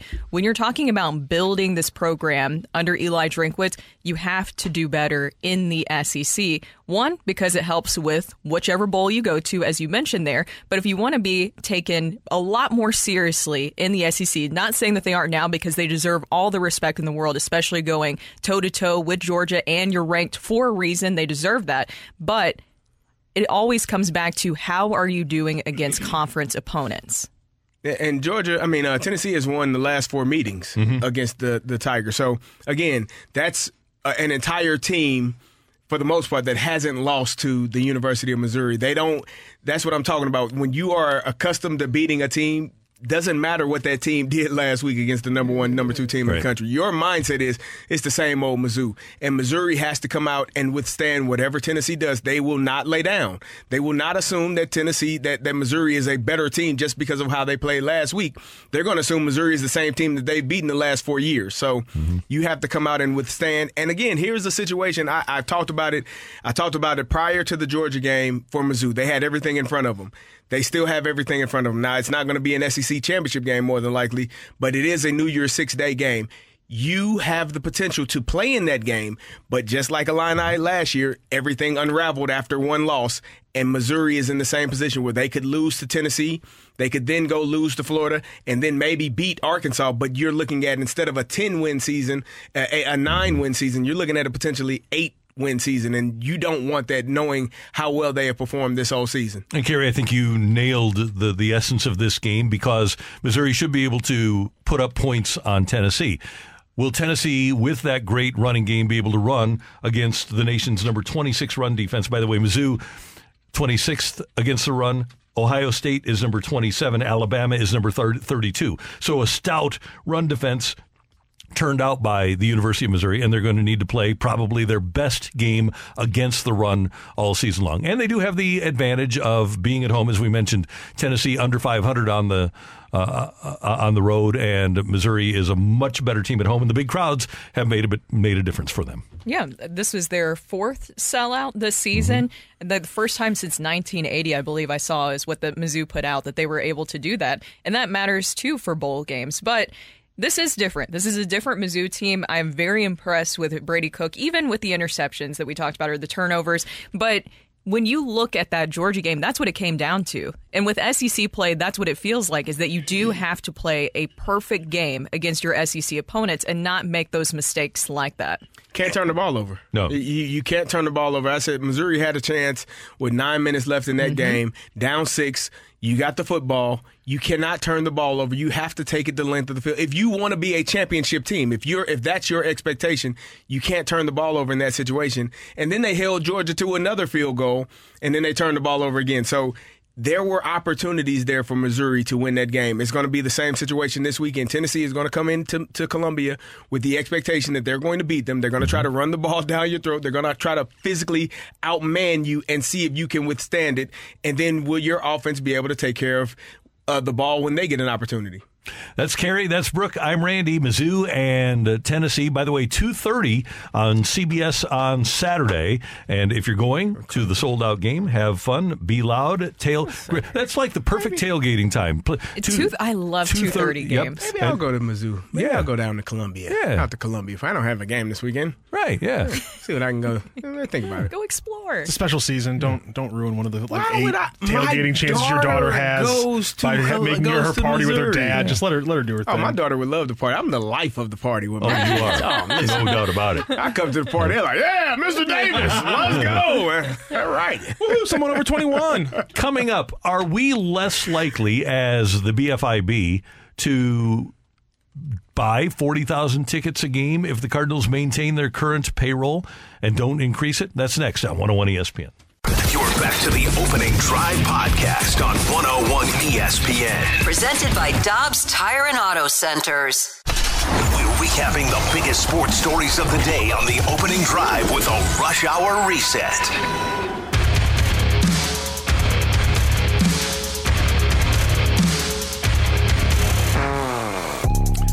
All right, the Cardinals, John Mozeliak meeting with the media in Scottsdale yesterday at the annual general managers meetings for Major League Baseball. And from what we are able to gather, and we're going to talk to Katie Wu of The Athletic about this in just a few moments, but from what we are able to glean from his comments in print, the Cardinals are set to, if I get this correct, tell me if you guys disagree. I get out of this that the Cardinals are prepared to go into next season with a payroll similar that they went into last season with before they made their trades of Montgomery and Flaherty and DeYoung and all of those. Sure. Yeah. That's what we're taking out of it. The other part of it is... Which would give them about $44 million. Is that correct? Yeah. The way that Derek in his article framed it was they expect to hit around 200, and right now they're at 145. So Derek framed it as 55, whereas John said about 45. So a little discrepancy, but that's the window we're talking about. 55 can get you 2 starters, though, right? Yeah. And the thing is that there's not like an exact. But John Mozeliak said it in 2 starters, like a bullpen. Get you 2 starters. You use the younger guys for your bullpen arms. That's my theory. Gould has him quoted saying they need volume, not just quality. Jerry. They need volume of pitchers too. So it's not just going to be 2 starters. They got pitchers waiting. Yeah, they do. They got some guys, right? Arms in the outfield. Why not? We tried everything else. Why not see if one of these outfielders can throw? Alec Burleson did that at one point. There you go. The thing is why there's maybe a little bit, when you're talking about Rock, some discrepancy in the pay, is that the payroll, there's a lot of different variables, right? So we don't know the exact amount and all the different circumstances of the deal, different things like that. And then you have guys who are injured. does that factor in everything? So that's why you have some of the discrepancy in those numbers a little bit. But and you the can at least 40-man get versus the 26-man. Exactly. So there's also that is taken into account, but you can at least gather their thought process, possibly, of how they're going to approach this offseason. And to me, how I read it, the first thing I thought of is, I don't know if you can go out and get Aaron Nola or a Yamamoto. Seems like they would be out of those conversations. Maybe, maybe not. It would be more in line with getting a Sonny Gray, and maybe you go out and get a Tyler Glasnow and then a swingman. That's what my takeaway was from Mozeliak's comments yesterday. So let's hear what you guys think of this possibility. Would you be inclined to buy tickets if the Cardinals have the same payroll with the same coaching staff, which is another thing John Mozeliak mentioned yesterday, that no coaches are leaving. They might add to the coaching staff, but no coaches are leaving. They're all going to be back. Matt, what do you think? Yeah, good morning, everybody. I just can't do this anymore. Let's face it, Joe or John Mozeliak, I don't even remember his name anymore because what I have done is start purging him from my brain. I don't want to have a memory of him anymore because in a year or two, he's gone anyway. So I'm just going to go ahead and just write off this next year because, let's face it, this is a record time, props to them, for walking back what they've told us all along. Hey, we're going to get starting pitching. Hey, we're going to increase our payroll. Oh, by the way, for starting pitcher, we meant minor leaguers. And for payroll, we mean just getting back to the basics. So here's the deal. Let's face it. He's a snake. He's just telling us what we want to hear and then slowly clarifying what he actually meant. And also, is he maybe saying things because you do have to think, somebody texted this in earlier and I can't find it, where the gist of it was where they were saying, wouldn't you love to be a fly on the wall on Nolan Arenado's wall when he's hearing all these quotes coming out? Because what do you think that his reaction would be? And of course, you're not basing everything off that. But I would imagine, as we know his history with the Rockies, Nolan Arenado coming here, and then even what happened last season, it was clear that there was some disappointment. Nolan, just like the fans, and the starting pitching and maybe not being aggressive enough and making those moves to actually bringing something that was a clear deficiency. I wonder how he feels about this and what he would want, because we also know that he went with Lars Nootbaar over to Japan, got to see Yamamoto firsthand. Seeing that, a player like that, you would be like, man, I want my team to go out and sign a guy like that, right? Or maybe he's considering just signing over there. Oh. Just staying there. I don't know about that. How about a mic drop from Christian? I don't think the Cardinals are as bad as they were and their record showed last year, and they're a lot closer to being competitive than what the fans are making it out to be. I remember there was a stat about the blown saves that they had last year, and if they had the same number of blown saves as different people in our division, record would have been, in the top half of the division and second, first. And so I think shore up the bullpen a little bit, you get a little bit more momentum and belief, and that can go a long way. Obviously, they need to address starting pitching, but again, expecting a big step forward from some guys. So I'm not as apocalyptic as everybody else. That's wonderful. We're together. I need to see. Whack. It's not a bad take, because you can, if you do dig in, you can find a way for the Cardinals to ascend a little bit. But the problem that we have now is that we don't know who they're going to ascend with. Christian, what you watched last year included Jordan Montgomery, and it did include some good moments, about a good month, from Jack Flaherty. And so the question I have is, who is going to replace those innings? And can you have a better rotation in 2024 than you had in 2023? There's a text from the 217, all caps. They finished in last, below the Pirates, people. They did. I don't disagree. And so one would think that in the words of this texter from the 217, if you finished in last below the Pirates, you would think that you would actively work to make that better. Mm-hmm. Sense of urgency. And maybe we as fans understand the sense of urgency, and maybe there isn't. And we just don't know the plan, Randy. Mm-hmm. And I think that's the frustrating part. And again, I said this when we got the comments about 3 starters. I was like, yeah, there's no way that's going to happen because that's a lot of money. Not 3 starters, not 3 quality starters.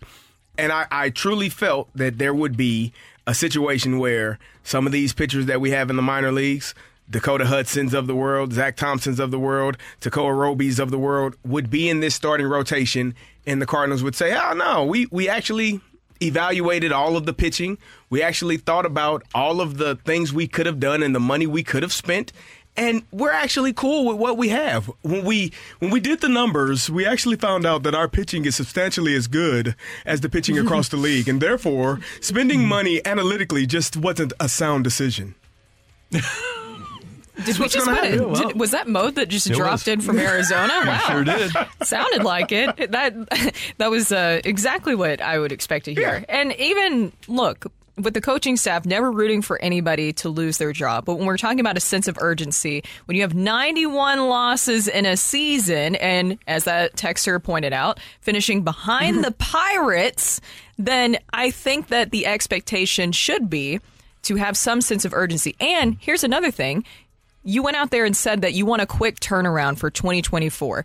Some of these comments from yesterday, and maybe this is just me and how I feel about this, but did you guys feel all those comments yesterday that it sounds like they are truly expecting or working towards a quick turnaround for 2024?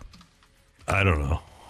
I guess, because we're getting a lot of texts here, and I guess one question is the rest of the division is also getting better. So the Cubs just made a move at manager. The Brewers won the division and were in the playoffs last year. What are the Cardinals? The Pirates, Randy, you said were going to be the 2023 World Champions the way they started out on fire, and then they had an injury. That hurt them, so they couldn't sustain that.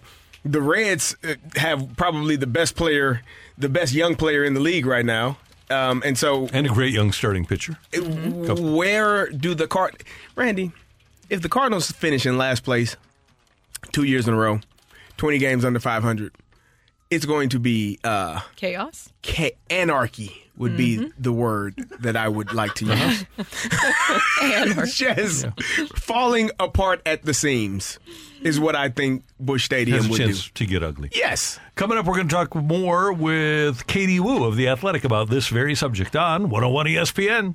You're back to the Opening Drive podcast on 101 ESPN. Presented by Dobbs Tire and Auto Centers.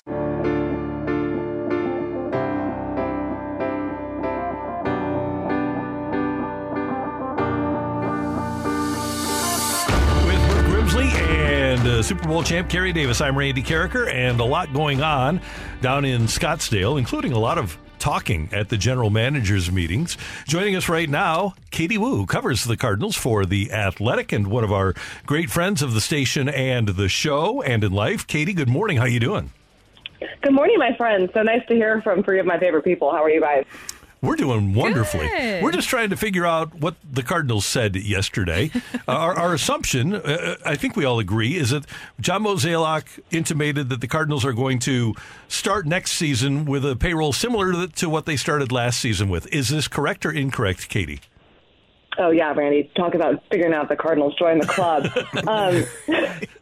So full disclosure here, I wasn't there for Mo's comments to the media yet, so I can't speak to those comments in real time, but obviously followed up, with GM meetings unofficially kicking off yesterday. And my understanding of those comments is when you look at the Cardinals, they were on track to have a $200 million payroll if they added at the trade deadline last year. Now, of course, they did not, so their payroll went down. I think, just again, talking to people, I wasn't there for the actual quote, but talking to people on what that meant and what was being portrayed was that Mo expects the Cardinals to again be in play for a $200 million payroll. Now, that would be the highest payroll in the franchise's history. Would it be enough to satisfy the demands of the fans? That's a different story. It would leave the Cardinals about $40 million to play with this offseason. I personally do not see $40 million being the huge 3 free agent starting pitcher splash that we've seen kind of being demanded by the fan base. It's a little bit less than I thought it was going to be, but I don't see the Cardinals, not spending. It's just probably, like we said, not going to be the extent that the city, the fan base wants it to be.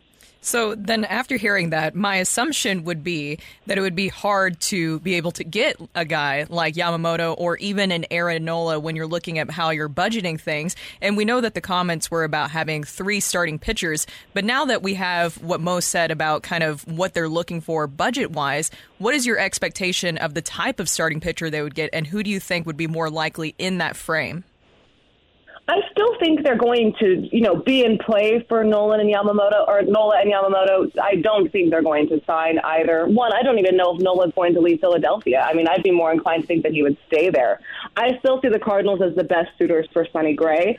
And I think, when you look at the overall free agent market and who the Cardinals could get, Sonny Gray is probably in that second tier. I do think he'd be a fantastic, number 2 in a rotation. I think he would certainly help, but I also understand the gripes that fans would have of him not being enough, because when you have a front office that says we need 3 starting pitchers, you would hope that those 3 starting pitchers really move the needle. I think Sonny Gray would do that, just probably, again, not to the extent that fans want. Again, with the conversations that Mo had yesterday and, of course, following up with them, it seemed like adding 3 starting pitchers via free agency was always going to be tough. So there is a chance the Cardinals can work a trade. They have such significant depth, especially, coming up, and I like to call them the right on the cusp of the AAA guys. You're looking at Burleson, Baker, those guys. If you put a package deal with a headliner with somebody already on the Major League roster, I think they can find some pitching there. But it's still really hard for me to think the Cardinals will outbid any of the major markets for the top free agents,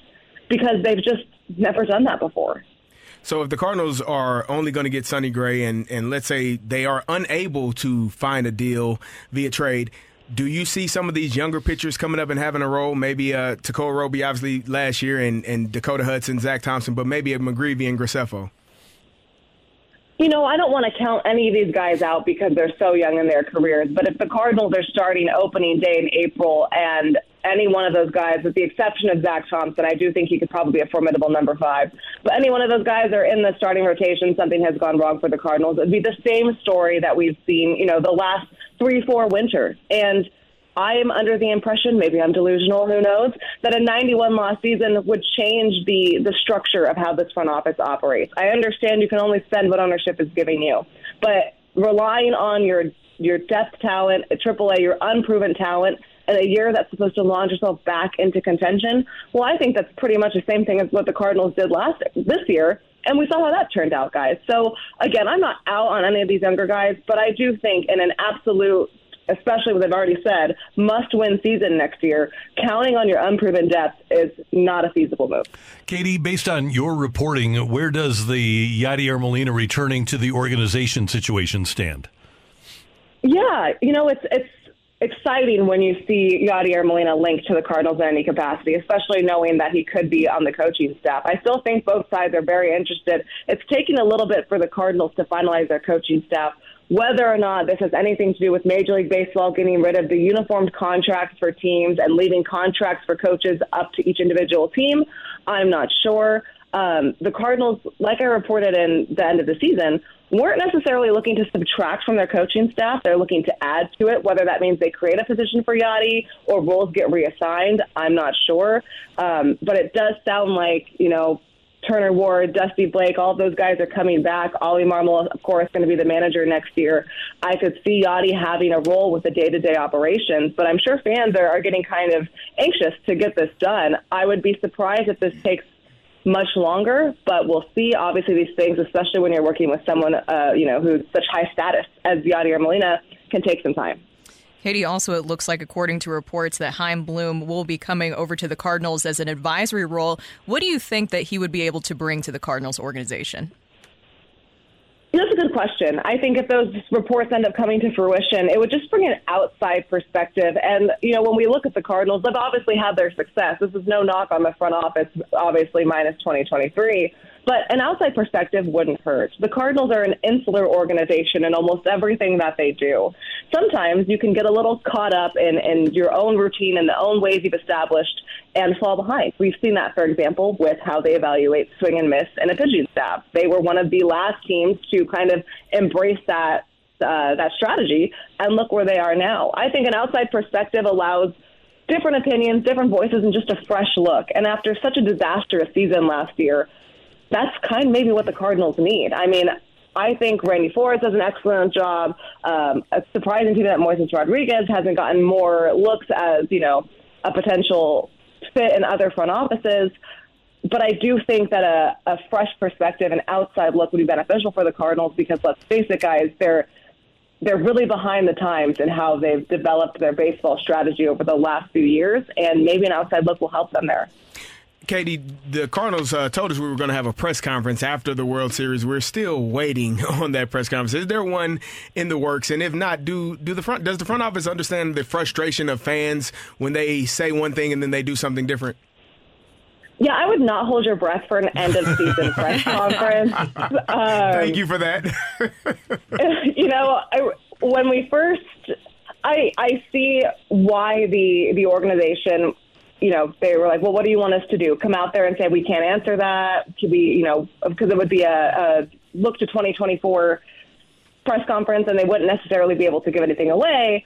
And the counter argument is it's not necessarily what you can and can't answer. It's how you answer in any way and just show up for the fans. I mean, this was a historically bad season. Yes. And I think fans deserve some sort of recognition or, hey, we're here from the front office, and it doesn't look like they're going to get that in this end-of-year press conference. But I will say the Cardinals front office has been available here for the media in the general manager's meeting, so maybe we'll have a different kind of press conference. Maybe it'll just be different reporting. But I certainly understand fans' gripes and frustrations with not having a wrap-up to a horrible season. I understand not wanting to relive 2023 by any means, but I still think for the sake of accountability, there probably should have been something. Katie, one last thing. You would think, based upon the conversation that we've had for the last few minutes, that the Cardinals will need to make a deal or two if they want to supplement their rotation and their bullpen. And that's one of the things that the general managers' meetings allow, is for GMs to lay the groundwork for deals that ultimately take place during the winter meetings in December. Would you anticipate that the Cardinals will be heavy into the trade market, too? I think that's hard to say, Randy, because I think they're going to give free agency their best shot. I think they're going to go and see what they can do to sign a pitcher early, kind of ease everybody's frustrations, both within the organization and outside of it. But I can see the Cardinals, again, swinging a trade.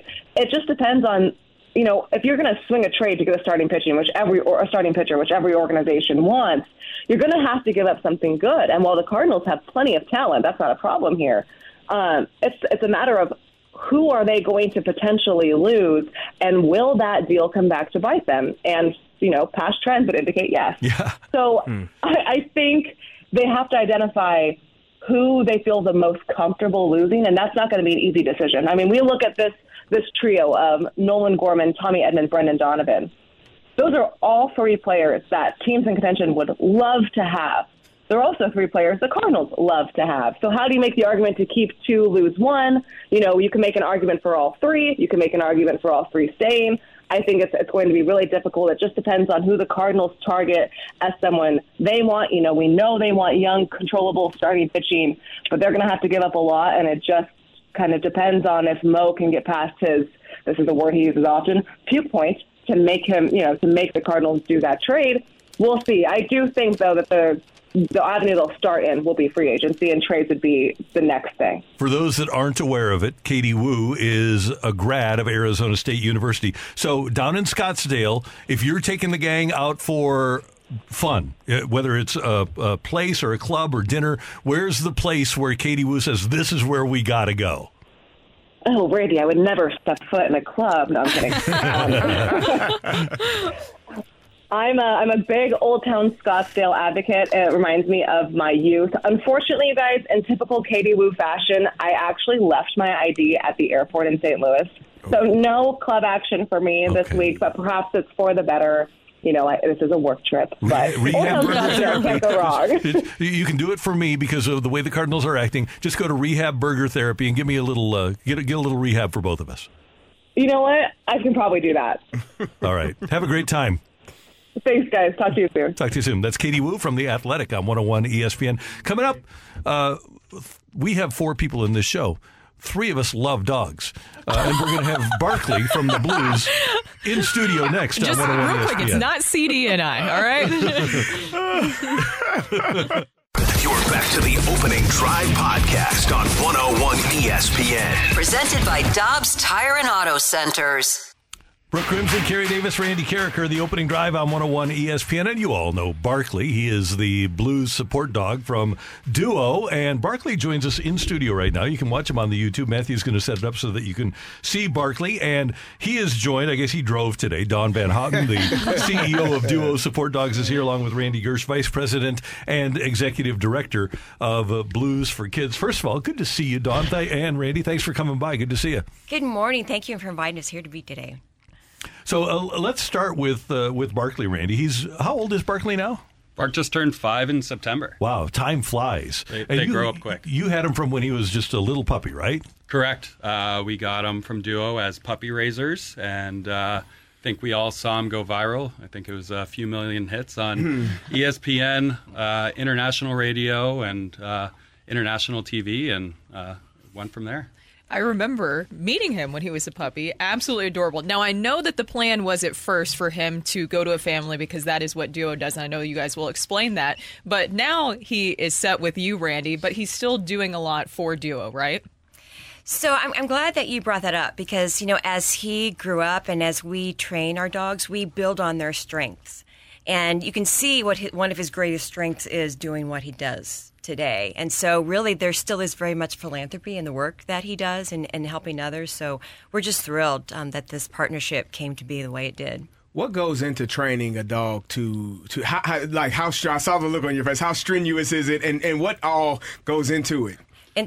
Well, Randy can speak to this as well because, of course, he raised Barkley, but it takes 2 years. Okay. And really the training for a dog like this begins the moment they are born, Gotcha. The moment that how they're handled. And Randy, tell us a little bit what it was like as a puppy raiser. Yeah, I mean, puppy raising is one of the most rewarding and best things you can do. You get to meet the puppies early, but truly, and Don and I were just talking about this outside, what Duo does from the moment these dogs are born and being with them 24 hours a day with whelper helpers is really what sets the dogs apart and makes them successful in their role.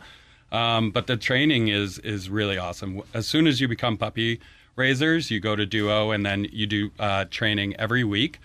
Just basic skill training, and that's what we're taught on. And then they go into advanced training at Duo, where they have some of the kindest and most patient people doing the advanced training and putting the advanced skills on the dogs. One of the things you really do have to mentally prepare yourself when you are a puppy raiser, right? Because after 14 months, the dog gets turned back over to Duo for more intensive training. So what was that like for you, Randy? Of course it's hard. I'm not going to shy away from that, but of course it's really rewarding. You know what you're getting yourself into to start, and knowing what these dogs mean for different people and different families and what they can do for the community is truly amazing. And what is the need, Dawn, right now for people that are puppy raisers or, as Randy mentioned, the whelper helpers and the people that need support dogs? Well, thanks for asking that. So, as you know, we place dogs with people who have mobility issues, hearing issues, and we place facility dogs in hospitals, schools, and courthouses.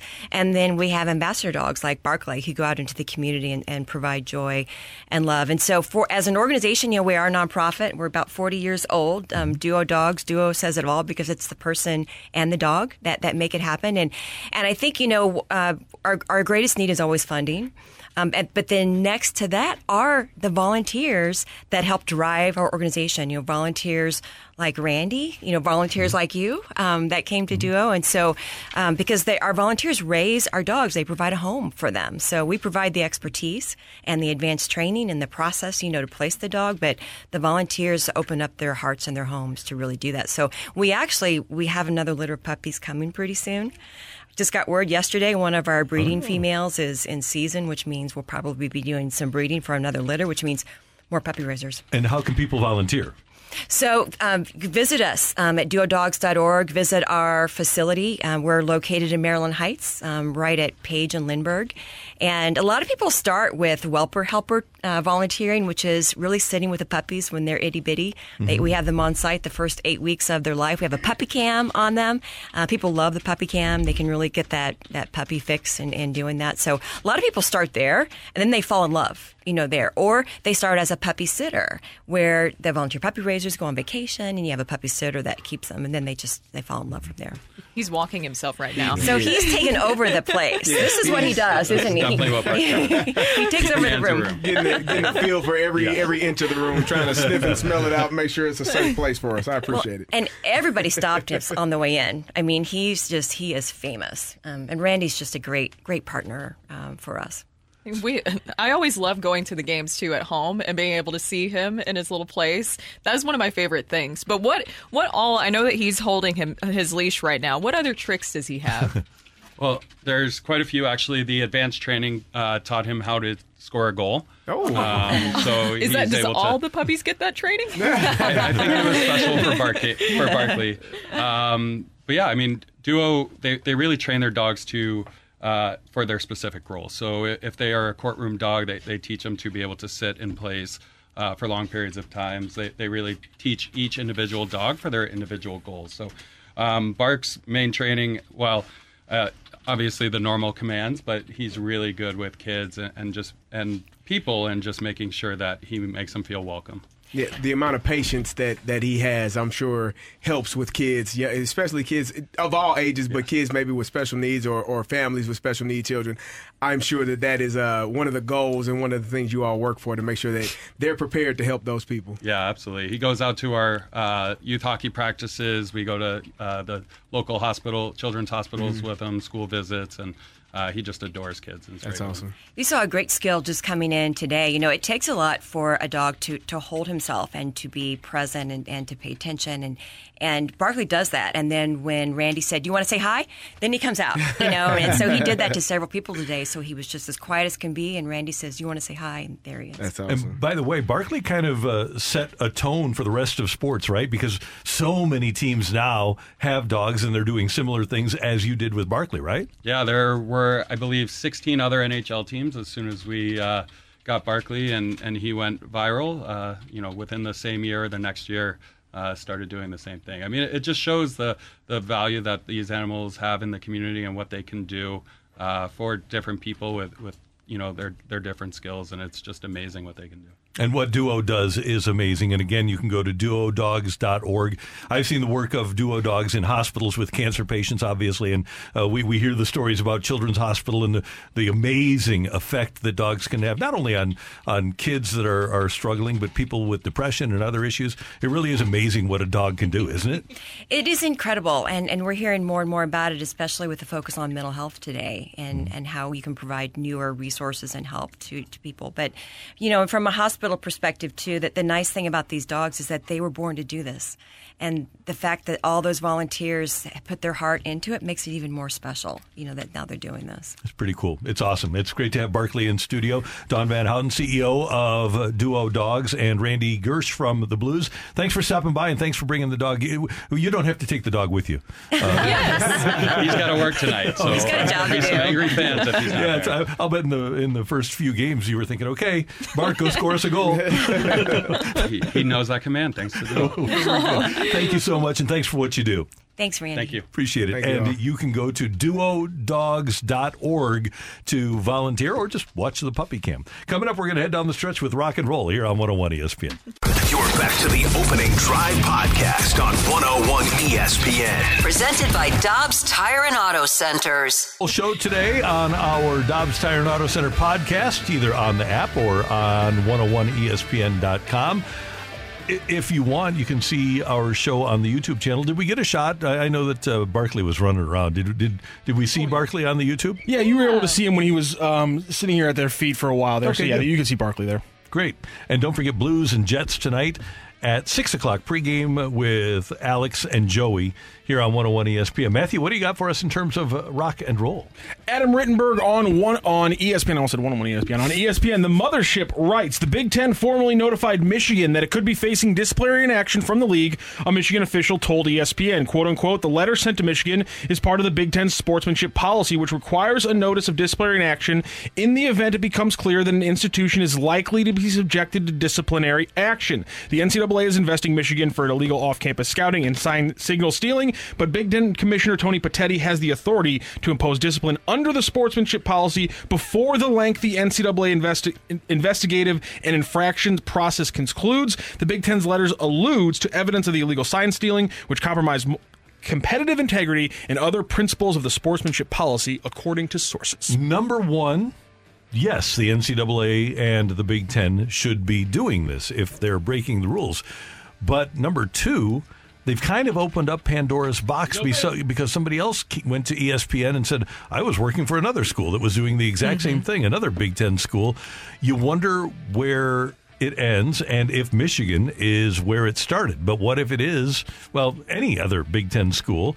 And what if there's more than two Big Ten schools? Well, then what does the Big Ten do? Do they suspend 5 coaches? What if everybody does it? There you go.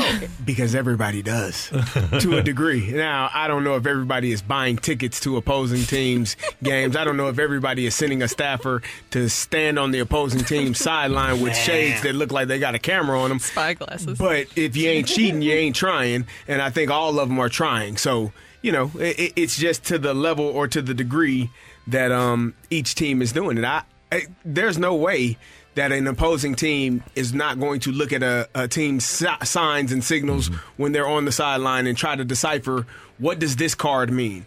What play was associated with that? What does this card mean? What are they doing? What is this sign, this hand sign? It's part of football. Again, I think now you always have teams that go above and beyond, and maybe that's what Michigan did here, but I don't think that they are alone in this matter. If I'm Tony Petitti, I'm hoping that the other ones were Northwestern and Michigan State. That's what you're rooting for. What if it was kind of just an inside job where it's like, hey, just put it out to ESPN that other places are doing it, specifically this team. And with the whole Connor Stalions situation that you were mentioning, CD, that is very extreme. And he has also fallen on the sword, essentially taking full blame. Other people had to have known, right? How did Harbaugh not? How did he not? I'm sure he, to a degree, there were some conversations. But again, I don't think he's alone in this matter. It's just, if you do it better than everyone else, are you mad because we're just better at it than you? I think every team, to a degree, has some form of sign stealing. We see it in baseball. We saw Craig Kimbrell balk so that the runner behind him couldn't tip off the batter what pitch or the location that was coming. Those things happen in sports. You're trying to get an advantage, and if a team is showing you something, then you're not going to close your eyes to it. No, I don't want to know what they're. No, hell no. What are they doing? Why are they doing it? Can I get an advantage on this play? And if everybody else is doing it, essentially, and you hear that they're doing it, then you're like, well, I mean, if they're getting away with it, I'm going to get away. Not saying it's right. But definitely ain't at the same time, it does make me think of the Astros, because then remember stuff started coming out about the Yankees and possibly other teams. It reminds me so much of that. But I do believe that Harbaugh knew something. There's no way that Connor Stalions just didn't tell or it somehow didn't get up to him. I think I'd be worried or wanting to know that, one of my staffers is writing a manifesto about taking over Michigan football, but 2, going on other teams' sidelines with spy glasses where you're going to get caught in this way. I think about what Eli Drinkwitz said, and I sent you guys this video. Remember, he did an interview where he was talking about kind of taking a swipe at the Michigan stealing scandal, and he said, I think the playoffs are worth $1 billion. We can't afford wireless headsets. It's mind-blowing to me. Yeah. Why do you think that is just something that they should look into moving forward? Yeah, you should have what the NFL has and allow them to communicate through their headset, so that way there is no sign stealing. That's me talking to my quarterback and me talking to my linebacker so they can get the plays, and it shuts off with 10 seconds left on the play clock. The play is you have the information, and now we can go forward. And no one has to stand on the sideline with a play card. And that was one of the ridiculous things that somebody in the NCAA said, well, what about hiring a person to turn off the transmitter at 10 seconds? Come on. Again, how much does that job cost? Connor Stalions can do that job. How much does that job cost? You could turn it off. You could get a GA to do it. Okay. Right? It's not Well, you wouldn't be able to get expensive. a GA. Well, you wouldn't be able to get a GA for a student, though. for each team. Yeah, For everybody's one going to person. Everybody's going to want to have somebody that wants that gig. Yeah, I agree. Yeah, and so Why not do it? And- If there's enough money for it, then why not do it? Is it safe to assume that They over don't want to give money to anyone else. No, safe to assume that over the last couple of years, Missouri did not have Tennessee signals? Oh, yeah.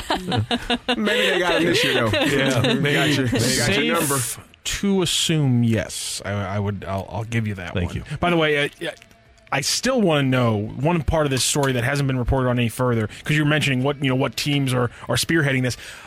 There were reports that it was Ohio State that told the Big Ten what was going on and was the first ones because they got they were doing an investigation to discover if this was true before they told the Big Ten. So if that's the haymaker that's coming after you, that's a little different. Yeah, it's a little bit different if it's Ohio State who's asking for it. How's the Ohio State-Michigan game going the last few years? Michigan. Okay. Mm-hmm. Well, How was it going before Connor Stallion showed up? There you go.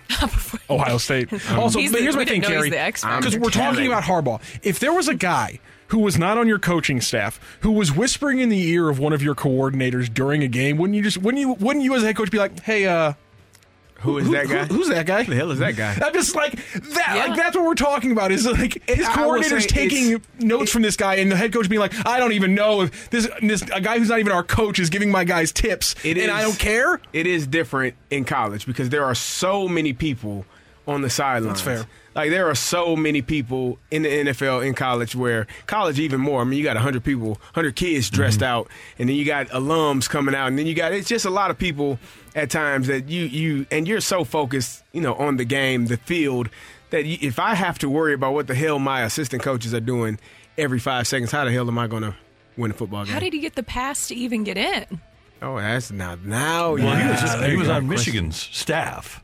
He's talking about No, I'm talking about on the Central Michigan. Central Michigan. Because because McElwain was Harbaugh's receivers McElwain coach. said, "I don't know how the sign stealing guy got it. We got to do some research." It looked like just a regular field credential that he had on. McElwain got whacked at Florida. He was Harbaugh's receivers coach at Michigan for a year before he went to Central Michigan. And that's what I'm saying. I don't know about you guys, but even as like a media member, seeing like the same person over and over again, they're still checking every aspect of your credential. Harbaugh has to go to the NFL, right? Yeah, that's going to be the next. One last thing: does this affect Michigan's 2023 college football season? No. It'll be something done after the fact if they find some information. They'll remove banners like it matters. Like take they away did with the Fab Five. I still Heisman remember the trophies, Fab Five. Yeah, like Reggie Bush didn't actually win it. They'll ask for the Bill Self special. Yeah, that's all they need. Yeah. Can we get that? Pretty good. You can take away the champions for the Fab Five, but you can't take away the fact that I only ever wanted to wear long shorts, black socks, and I never once got a pair of Nike Huaraches, no matter how much I asked for it. There you go. Great job by our producer and audio and video engineer, Matthew Rocchio. Thank you, sir. Pleasure. Brooke, was this fun? Yes. Did you like the dog?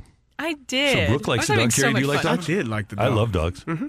So I loved the dog. It was who's great. The How about that? How about that? I loved the dog. It was great. I was petting him. I was very happy. He just doesn't think dogs are cute, I think he said. That's not what he said. We'll go with that. Yeah, no, that's actually a lot better than what I said. Yeah, We'll go with that. Dogs aren't cute. And they're not family members. Dogs, yes.